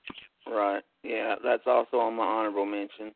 And I was trying, and, I actually thought about the puppet thing, and I thought, I love it so much, and it's so iconic to me, and I think it made the movies. Oh, yeah, that I agree with, 100%. So, I had to put it on my list at number 3. And then we get back to the normals, the top of the listers. Jason Voorhees, the original hockey mask, Friday the 13th 3 for me is just so iconic that, it's just a hockey mask, but it's not just a hockey mask, if you know what I'm saying. Mm-hmm. And then number 1, I'm being Vic today, so I'm going to be Vic till the end here. Leatherface, Texas Chainsaw Massacre, the original. Doesn't get better than that for me. I've got 2 honorable mentions that we have not thrown out, and I have to tell you.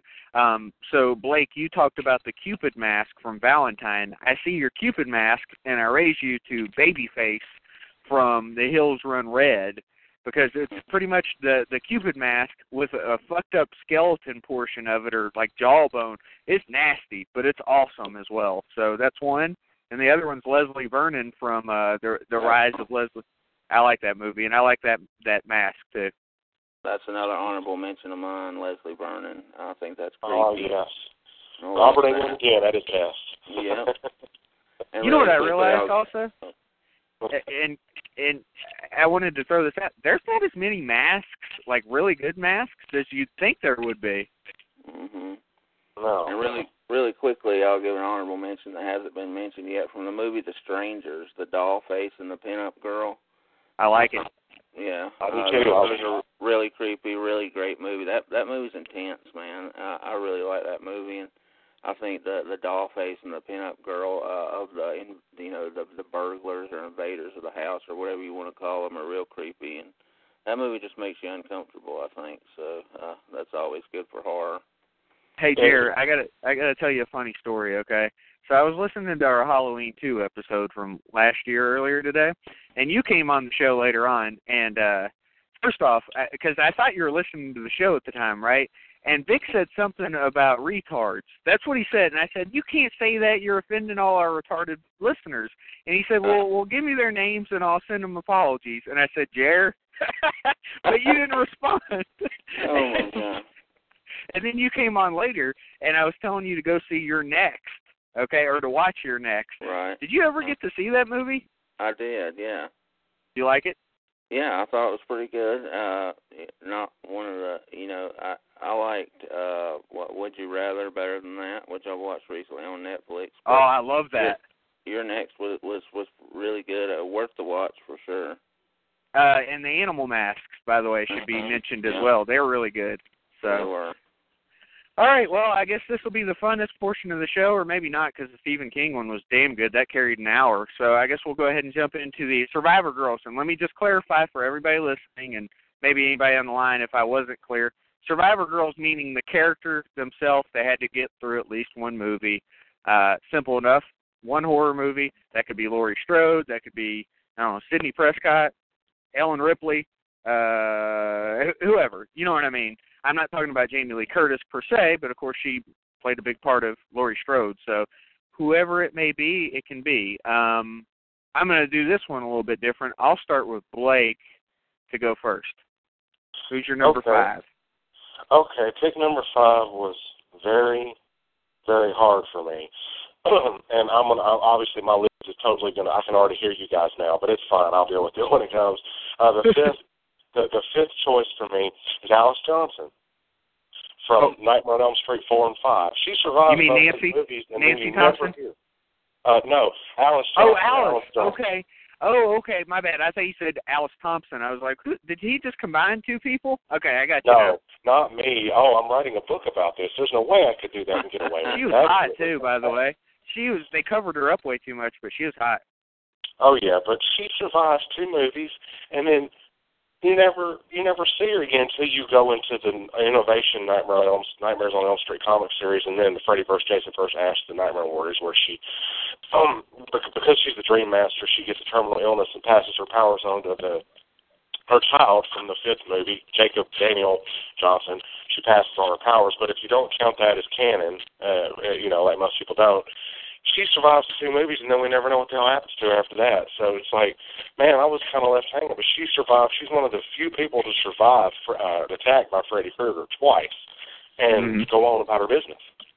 Yep, very true. Very true. Good one. I like the, I don't want to call it obscure, but most people don't think of the Survivor Girls beyond the first one. So very cool.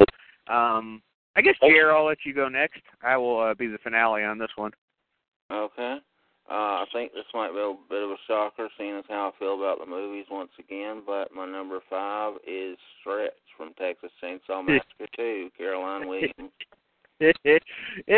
I'm laughing because you and Vic really are the same person this week. You and Vic both had Stretch at number 5.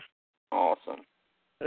And that's just great. But no, we talked about that on the Texas Chainsaw Massacre 2 retrospective, where, her with Leatherface, was one of the best parts of the movie.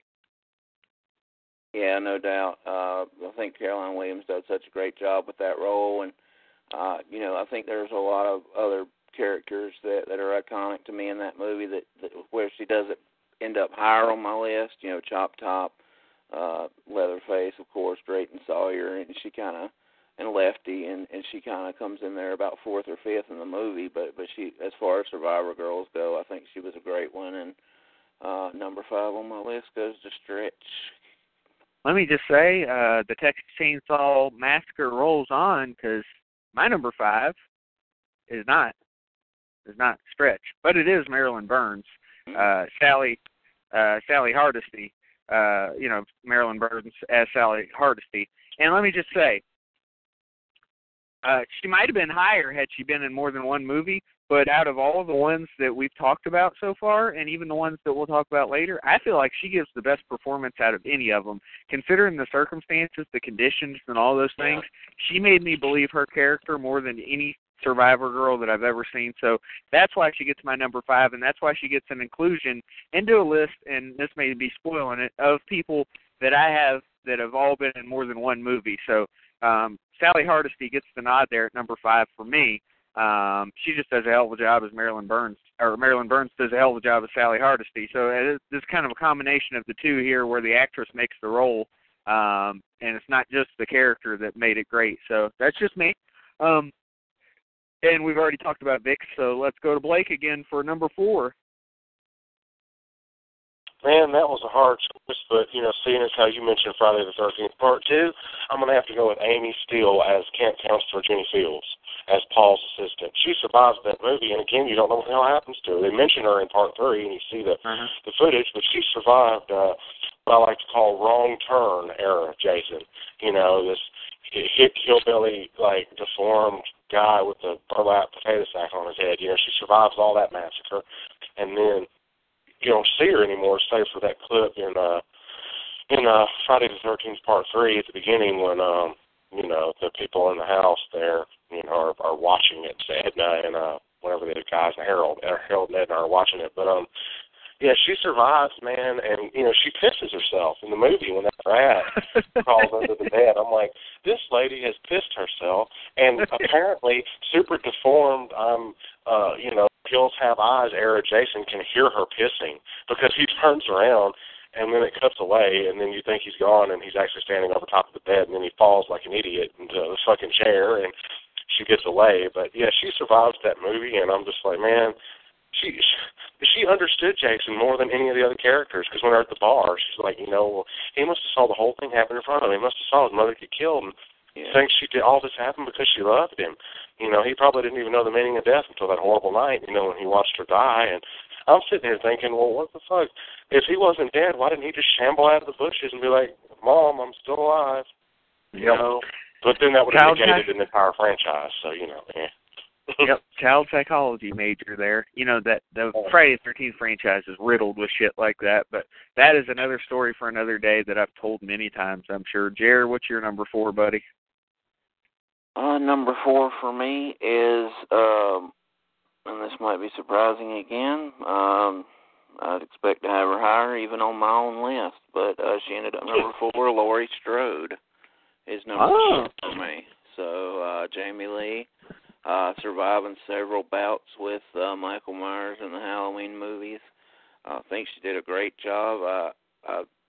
Not to go back too much on TV series, but I think she's the best part of a terrible Scream Queen show, which I was really looking forward to, but it looks like it's going to be kind of shitty.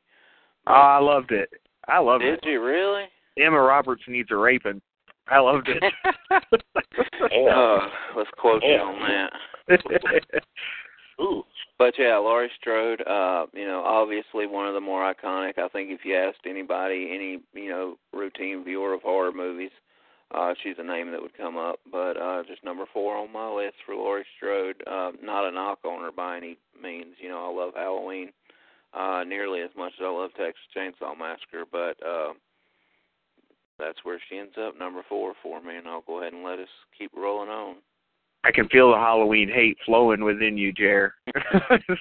Alice Hardy gets Vic's number 4 from Friday the 13th. My favorite part about Alice Hardy is, the fact that Adrienne King played her. Just because I like Adrienne King, I don't think the character is anything special. I don't have anything against Alice Hardy, but she's just another character and another Survivor girl for me. But I do like Adrienne King, so let me be clear about that. That's Vic's number 4.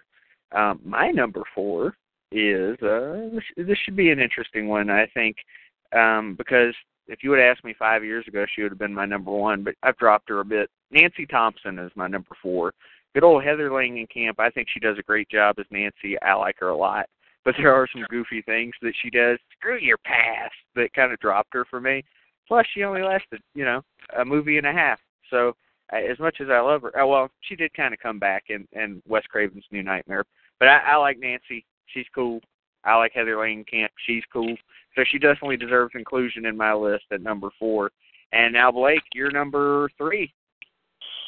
The first thing I want to say is good job on having her on the list. I think she definitely needed to be noted, but I will say I don't really consider her Nancy in the 7th film, because that is basically a postmodern deconstructed horror movie. There is no, it's not like following continuity. Most people don't even consider it part of the original series of films. Most people are like, well, I've seen 1 through Freddy's Dead. I didn't watch anything after that. I was like, well, you're missing a hell of a spectacle, because, you know, the deconstructed thing was actually kind of a brilliant idea, you know, and it ended up happening, you know, again, you know, in Scream, you know, just 2 years after. But I will say my third pick is Sidney Prescott, man. I have to give it to Neve Campbell, man. I loved her in The Craft, you know. I loved her in just about everything she's been in. She was in this terrible horror movie with Stephen McHattie called The Dark, where she played like a sheriff's deputy.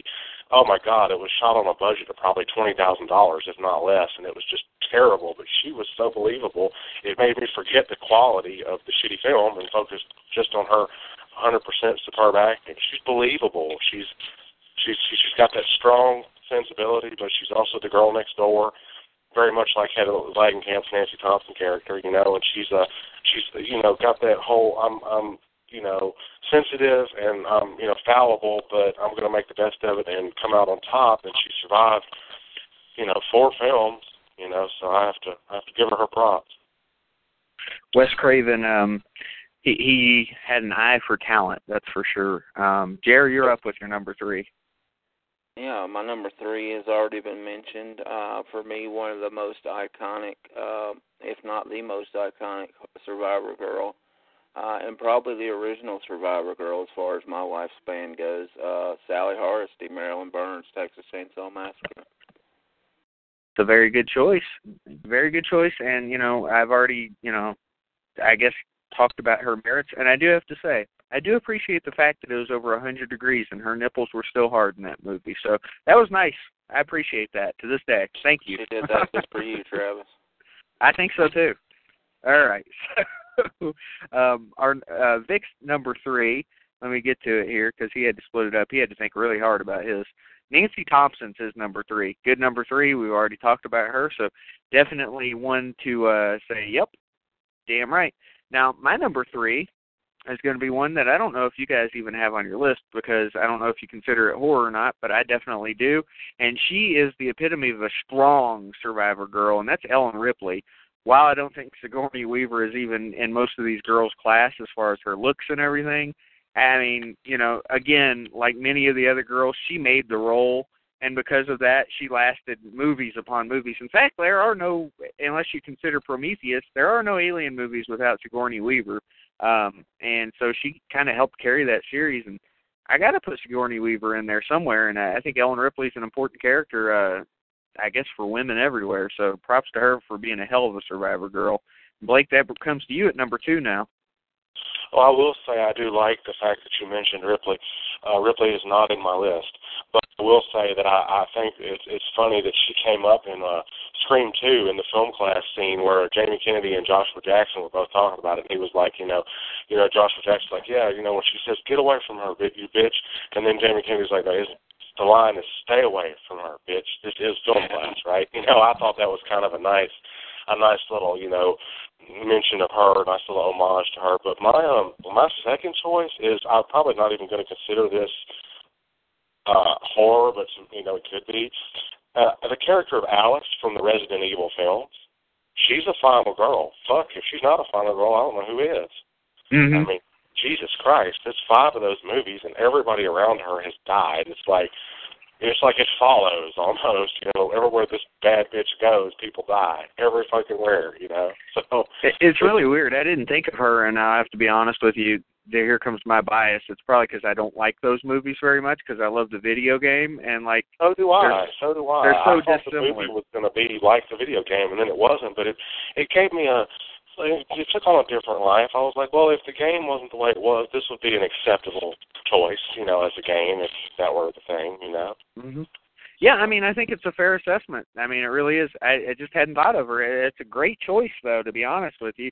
I think my own bias kind of, but then again, I was kind of, thinking of classics. But I mean, damn, Alice is definitely up there. I mean, there's a lot of people that love those movies, even if I think they suck. So, I mean, I can't argue with that.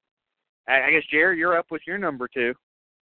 Yeah, and I'm not going to spend too much time railing against Ellen Ripley or Alien, but that's just not my thing. It's probably a preference thing, but I can't argue the fact that she's, iconic, and any time you mention any kind of sci-fi movie or alien movie, you're going to hear Ellen Ripley's name, so I can't argue that too much. But my number 2, and I'm going to end up looking like the Saw homer here on this show tonight, but my number 2 is Amanda, Shawnee Smith from Saw. She just played so many different roles throughout that movie. She was the victim. She was one of the, people being manipulated by Jigsaw. And then she ended up taking the villain role and, the Jigsaw role as well. And I just think, it might be a credit to Shawnee Smith.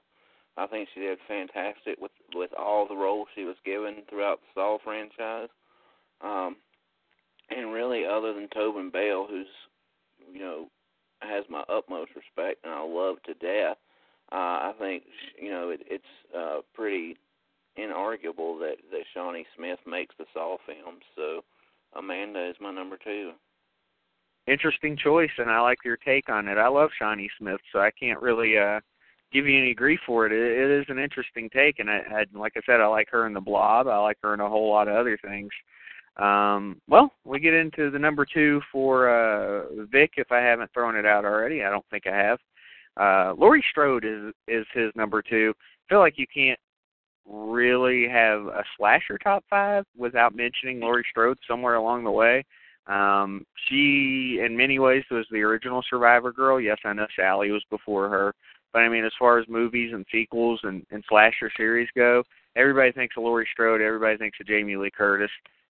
You just cannot, forget her. Laurie Strode is to Survivor girls as the hockey mask is to masks, if that makes any sense what I'm saying. So, mainstream Survivor girls, Laurie Strode is the first name that comes to mind, no doubt.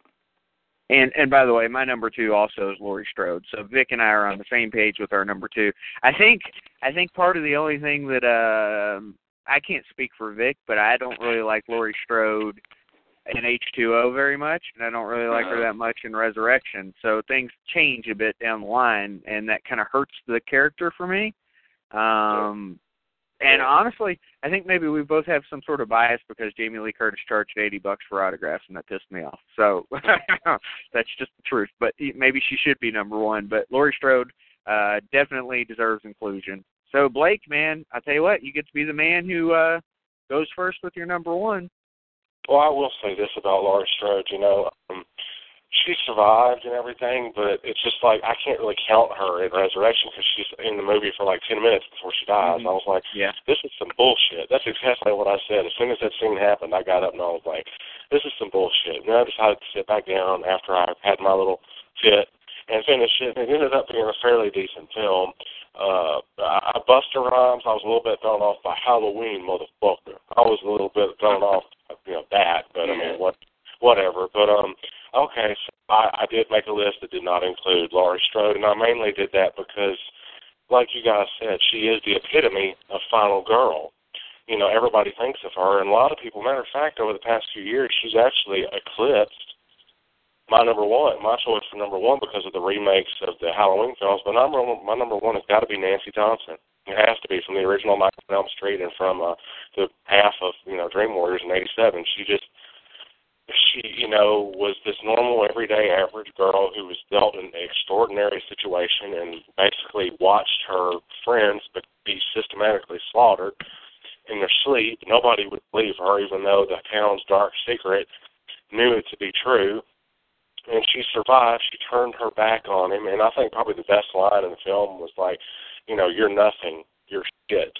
The way she does that and bucks up to him at the end after being terrified of him for, 3/4 of the film, the way she grew her balls, if I can be so blunt and, gross and vulgar, she grew her balls, and then, she got him on his own front. She lured him, she went and fought him on his own front, and that's something that needs to be said for her, because she did survive the first film, and she left a diary for instructions on my pal Mark Patton on how, he could survive it.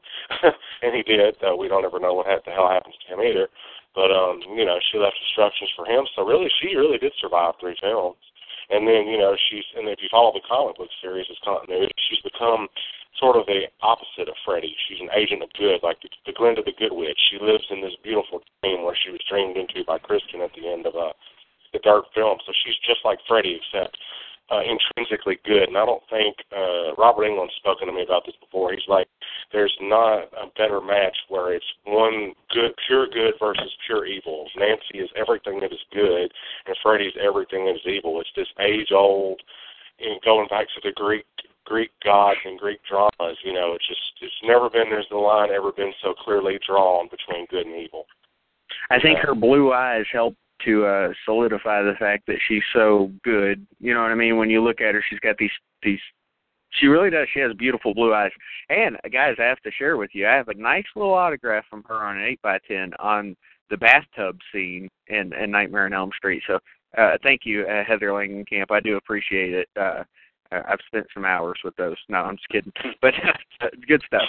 I like Nancy Thompson. I like Heather Langenkamp for sure. She's badass and a hell of a nice person when I've met her as well. So, Jer, it's your turn, buddy. Here. And I got to say, I just took a deep breath. I've been super nervous this whole time because, we got somebody writing the book on Nightmare on Elm Street, and I won't put it quite as eloquently as he does, but Nancy Thompson's my number one as well, and Heather Langenkamp, I talked about it with Shawnee Smith, and I think Heather Langenkamp, obviously you got the iconic Robert Englund playing Freddy Krueger, and really making the movie, but you have to have a yin to that yang, and or yang to the yin, or however you want to put it. But I think Heather Langenkamp as Nancy really does that in that movie more so than anyone, any Survivor girl or Final Girl that I've seen in any horror movie growing up. So she gets my number one as well, and I'm happy to see that Blake put her there as well, because I wasn't sure how that would go over. But, that's how I feel about it, and I think that's a testament to Heather, the way she played that role, and the impact she made, on film with, such a strong character actor like Robert Englund. So Nancy is my number one. Hey, Jerry, you care to take a guess as to who Vic's number one is? With the way this show's been going, I'm just going to go ahead and guess that we're 3 for 3 with him having Nancy there. You mean, no, he's got Sally Hardesty number one. Okay, Sally, okay. See, it was going that way, all Texas Chainsaw Massacre shit for Vic, so he's got Sally Hardesty number one. I've given you my reasons why she deserves inclusion on the list. Certainly not number one as far as I'm concerned. I mean, damn, you only get through one movie. It's hard to have you at number one in my book, but just my opinion. That's Vic's opinion, and one of these days I'll let him defend his opinion. He probably do it poorly. All right, fellas, so you may be surprised about my number one. She has been brought up, okay? I think only Blake brought her up, though. I'm not sure Jared did. Neve Campbell's my number one. Sidney Prescott. She lasted 4 movies, okay? She had people taking runs at her, all sorts of different people. She wasn't just fighting off one villain. She had to fight off, 1, 2, 4, 5, 7. 7 different villains throughout the series instead of just having to fight off one person over and over and over again. And hell, by the time Scream 4 rolled around, she was just like, oh, this shit again. You could just tell by her expressions and everything else where it was just like, oh, this shit again. I mean, she was such a Survivor girl in those movies themselves that movies were being made about her life. I like Sidney Prescott. I like Neve Campbell. It's a good combination there. I think that, I don't know, something about her. I love Sidney Prescott, and with all the shit she went through and all the things hell, her own mom got butchered in front of her. So for me, Sidney Prescott's my number one. I think she's awesome. And I think the Scream movies, the reason why they never really moved forward after Part 4 and it took so long for Part 4 to be made was because she was apprehensive to be involved in a series where it just didn't make logical sense for her to keep coming back. So, Sidney Prescott, my number one. Well, I'll just say I love the Scream movies, but Nev Campbell is not one of the reasons that I love the Scream movies. So, going to disagree with you a little bit on this one, but I guess that's why we're doing the show. And I love, there's nothing I love more than parody on these lists. But she just always seemed kind of cheesy to me. I can't argue the fact, like you said, she survived 4 movies. She had, people coming at her every movie that, could have been anybody. It could have been her boyfriend. It could have been her best friend. It could have been her dead mom, whatever the case would be. But I love Scream for, like Blake mentioned earlier, Jamie Kennedy's character, Randy, Matthew Lillard in the first one, Stu. The background characters, the supporting cast, but Nev Campbell, Sidney Prescott is never a character that I really loved, and I kind of hoped she would die in Scream 4. So maybe Scream 5 will happen, and she'll get it. The one I wanted to die was either Courtney Cox or David Arquette. And that would have Scream been 4. Too. I love Scream 4. I love Scream 4 like a whole lot, but I think that was the thing that was missing, is that they should have killed some crucial character, and they didn't really pull the trigger on any of that. And so that's kind of the thing that I think also helped, kept it from going forward like it should have, and also the American box office didn't do that great. Hey, Vic may be calling in, and we can really shake him down about his Sally Hardesty at number 1 pick. I can't give him too much shit on that pick because, like I said, for me in my lifespan, she's the original Survivor girl, even though she only survived the 1 movie. But we'll see. I can't argue with that at all, Joe. I'm trying to figure out where the hell Travis got his mask from, because I'm going back over Scream, and we had Billy and Stu the first one, we had Mickey and Debbie in the second one, we had Roman, her brother, in the third one, and then we had Charlie and Jill. You said 7. Who the hell was that other person? Well, there's 2, 4, 5, and then 2 more. That's 7. Yeah. Mm-hmm. 2, 4, 5. Oh, I guess I just somehow got lost in it. Who's drunk here? No. I'm going over my head. We got Billy and Stu. That's 2. We got Mickey and Debbie. That's 4. That's 2 more. That's 4. We've got Roman. Well, I guess you're right. Fuck, I guess I am still drunk. Damn it. Killed too many brain cells there. I had to think about it in my mind. But, yeah, 7 people were coming after her, one of which was a brother, one was a boyfriend, one was a cousin, one was just some random dork. By the way, I liked your theory, Blake, once upon a time that you've thrown out there. I don't know that it was your theory, but, the one that had been floated around about Stu still being alive and in prison somewhere. Yeah, that was a thrown away idea they had for Scream 2. He's actually in Scream 2, and he actually made a comment. I heard him make it. He's like, somebody said, I saw you in Scream 2. He said, no, you meant Scream 1. He said, no, you did a cameo in Scream 2. You're one of the party goers. You're only on screen for a total of 4 seconds. And he's like, lady, you watch too much TV. Okay. Nobody else would have noticed that was me but you. But I happened to see a glimpse of it after I heard the remark, and I was like, holy shit, he is in the second one for just like 4 seconds of screen time at the big sorority party where Jerry O'Connell and Rebecca Gayheart and Sarah Michelle and all the rest of them are at in that little area. He shows up. He's got different hair and some weird sunglasses that don't seem to work. They're like silver sunglasses, yellow lenses, totally 90s looking. But yeah, he's in the second one for just a split second, so I thought that was kind of cool. That's awesome. Cool. I've never heard that. And, me either.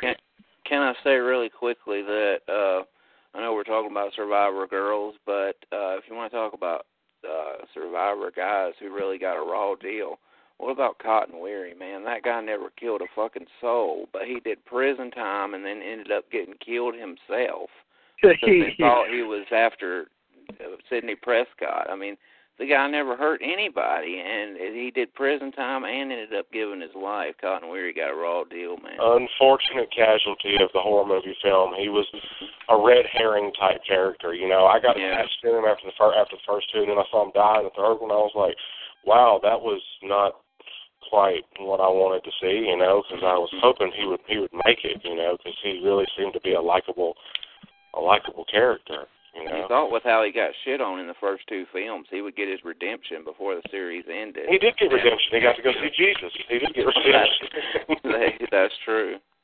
Hey, you know, I have an opinion on that. Well, not an opinion on that. I just wanted to give some thoughts on Cotton Weary. I love him in part 2. The way he would get annoyed and stuff. You know, whenever, like, Sid wouldn't do what he wanted, and he would just start getting annoyed. Well, then book me. Well, then book me. Yeah. I didn't realize that was a crime. I didn't realize that I wasn't allowed to raise my voice in the library. I just thought he was awesome in that movie. So, I mean, you got to give props to the actor, Liev Schreiber. In that He's risking his life. He's risking his life the whole second movie just so Sidney will do a damn interview on TV with him. He's like, so yeah, I love that. But Liev Schreiber was great in that role for sure. Dude was money motivated for sure. So okay, so we threw out the major Survivor girls. Alice Hardy was one of my honorable mentions, easy enough because I love Adrienne King, but I just think the character didn't crack my top 5. One that we haven't talked about, and I think she deserves some sort of mention, is Clarice Starling, from Silence of the Lambs and Hannibal. I think, at least she deserves some sort of props, as played especially by Jodie Foster, no matter what you think of her. I mean, she did a hell of a job in the role. Yeah, I'm not sure that I knew that she would have qualified for this list, but to be honest, she probably would have got an honorable mention anyway from me just because I'm pretty happy with how my list turned out. But, I would definitely say her as well. And if you'll allow me, before we, wrap up, I'll give you another one that barely missed my top 5. Go for it. All right, I'll go ahead and throw it out. It's Danielle Harris as Jamie Lloyd. Yep, good one. Yeah, so I really wanted to put her in there in the list, but I felt like I couldn't bump Laurie Strode altogether, and I didn't really want to bump Stretch from number 5 for Jamie Lloyd. But I think what her was they had to change actresses. It sucks that in Curse it wasn't played by Danielle Harris. Yeah, she tried, Travis. She tried to be cast. Oh, I know. I know. They wouldn't give her what she wanted, and they got J.C. Brandy to come in and take the role. And I don't think she did very, very well. That movie, I loved the movie, but I think that was a poor casting choice as far as getting her. It was. No doubt about it. No doubt about it. I mean, it just was what it was, though. It's one of those things that we just have to look back at and say, oh, well, fuck, I guess we got what we got, Just like Freddy versus Jason, we all wanted Kane Hodder versus Robert Englund, and not to say that Ken Kersinger did a bad job, but, we wanted what we wanted. We didn't get it, and you have to accept what you got. Yeah, you do. You're right, but I mean, you could still ruin this. What if it to death, and that keeps the dream alive. Oh, yeah. Well, if they were ever going to do a sequel, they could always bring Kane Hodder back because it's a guy in a mask. And heavy prosthetics, you wouldn't know that it wasn't Ken Kersinger. Really. But I did want to say one thing. I appreciate the nod Gerald gave me earlier about writing, but dude, I'm just seriously like everybody else. Don't be nervous or freaked out about me writing a book. I've been doing it forever and ever, and I appreciate the nod though. That's awesome that I get you. Yeah, no problem, man. I'm just glad that you had Nancy at your number 1, and it didn't come kind of out of left field because it actually did a little bit for me that I was so appreciative of her work on the Nightmare on Elm Street films, and I'm actually going back and watching those again. Broke out the box set, and I'm checking them out, and I'm not got to my favorite part yet, but. Looking forward to getting there to the Dream Warriors. Love Dream Warriors. If you guys will allow me, I want to make a quick announcement for next week's show. And, of course, all things stay tentative because who knows how quickly things can change for our interviews. But next week we've got Jay LaRose coming on the show. And if you don't know the name, that's okay because, I mean, it's not a name that might pop up in your mind right off the bat. But if you've watched Insidious, as most of us have, he was the long-haired fiend is what he was credited as, but the long-haired demon is what I think of him as, the guy with the kind of the leather trench coat, long black hair. That was Jay LaRose. He was also in Saw 3 and I think Saw 4. I think it was more of a flashback type thing from Saw 4. But, yeah, Saw 3, he's the guy that's hooked to the chain by his, lip, basically. So Jay LaRose has some horror experience, and I figure, what's more Halloween than, Insidious and Saw because all the Saw movies were coming out during the Halloween season every single year, which I miss, by the way. Even though I think the Saw movies, it got a little worse over time because it was just kind of the same stuff. I still miss, just being able to look forward to a new Saw movie every single year. Yeah, I agree with that for sure. They did go down, and of course, y'all know I agree with that though, because like I said, I've been the Saw homer this broadcast. But yeah, that'll be cool though. Jay LaRose next week. Talk a little bit about being on Insidious, which very briefly before we wrap up. Sorry again, but I talked about how it's hard to find a good horror movie that you would consider a great horror movie, but for me, the Insidious films are really, really at the top as far as modern horror movies. I really enjoy the Insidious movies. To me, that's probably one of the scariest movies of all time, the first Insidious. I like the second one. I have not seen the third one yet, but I will. And it's just my opinion. I think they do everything right in Insidious. It's a big Poltergeist throwback in a lot of ways. They kind of take Poltergeist's simple premise and make it a hell of a lot more scary. So Insidious is a great film, so it'll be fun to talk to Jay LaRose about that for sure. Guys, well, I'll tell you what, and Blake, I don't know if you have a Twitter and things like that. I didn't get to ask you last time, but if you have anything like that social media-wise that you want to throw out, go for it, man. Here's your forum. Well, I don't really have I would like to direct everyone, if they want to go check out one of my two book projects. I've got a WordPress, believe it or not, and the link is www.seeingredandgreen.wordpress.com. That's the title of my book. Basically, all the book is I really can't say all, but quite a bit of the book. There's interviews with people that have done work in the films, including my pal who worked on The Shining miniseries and some of the There's interviews with him. There's interviews with some other people who've played Freddy in some real well-known fan films. There's other fans, glove makers, people who have made films and stuff like that I've talked to. But really the project is just to kind of analyze and interpret America's fascination with something so evil and why we enjoy being bad so much and enjoying Freddy Krueger and because of what he is and what he was and what he continues to be. So that WordPress link is there. And also, I've been working on a novel. I think I've got Andy Mangels, who's a very famous comic book writer who wrote the Nightmares on Elm Street Innovation issue series 1 through 6, and then he wrote the 2 issues at the beginning, which is supposed to be the prequel comic book to the whole film series. He's gonna, I think, I've hooked him to do the foreword, introduction for my other book, which is called A Nightmare on Elm Street: The Razor's Edge, and that basically is a prequel going more in depth on Freddy post being in Springwood, pre-burning.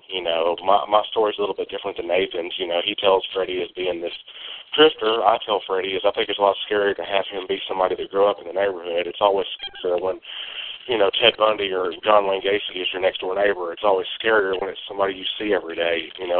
Versus some drifter type. But I've been working on that project and.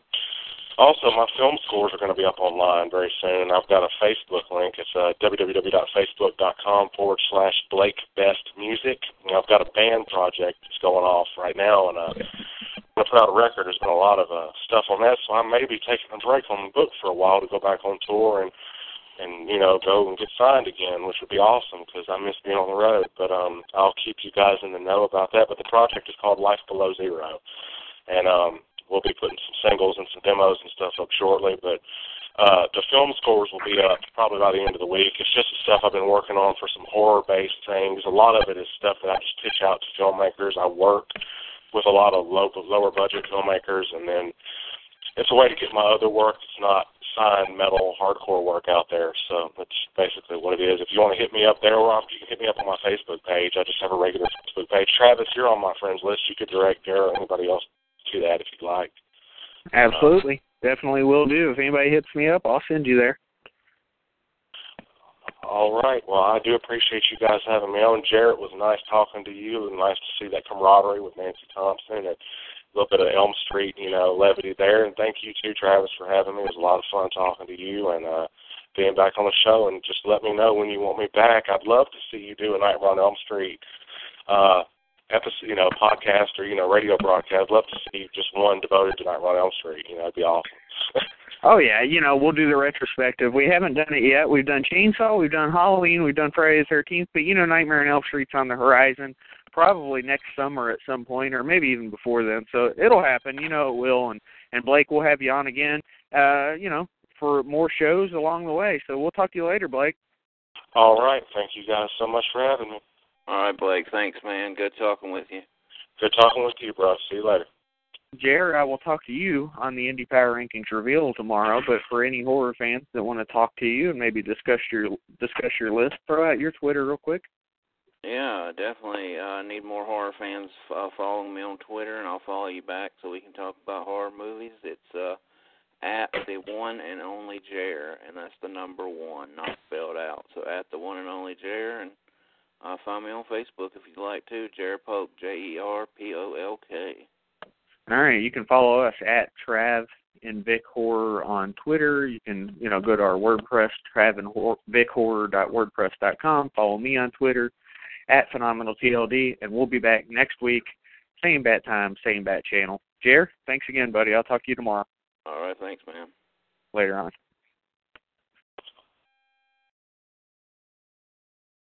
Join us today during the Jeep Celebration event. Right now, get 20% below MSRP for an average of $15,178 under MSRP on the purchase of a 2023 Jeep Grand Cherokee Overland 4xE or Summit 4xE. Not compatible with lease offers or with any other consumer incentive offers. $15,178 average based on 20% below average MSRP from all 2023 Grand Cherokee Overland 4xE and Summit 4xE models in dealer stock. Residency restrictions apply. Take retail delivery from dealer stock by 4/1. Jeep is a registered trademark.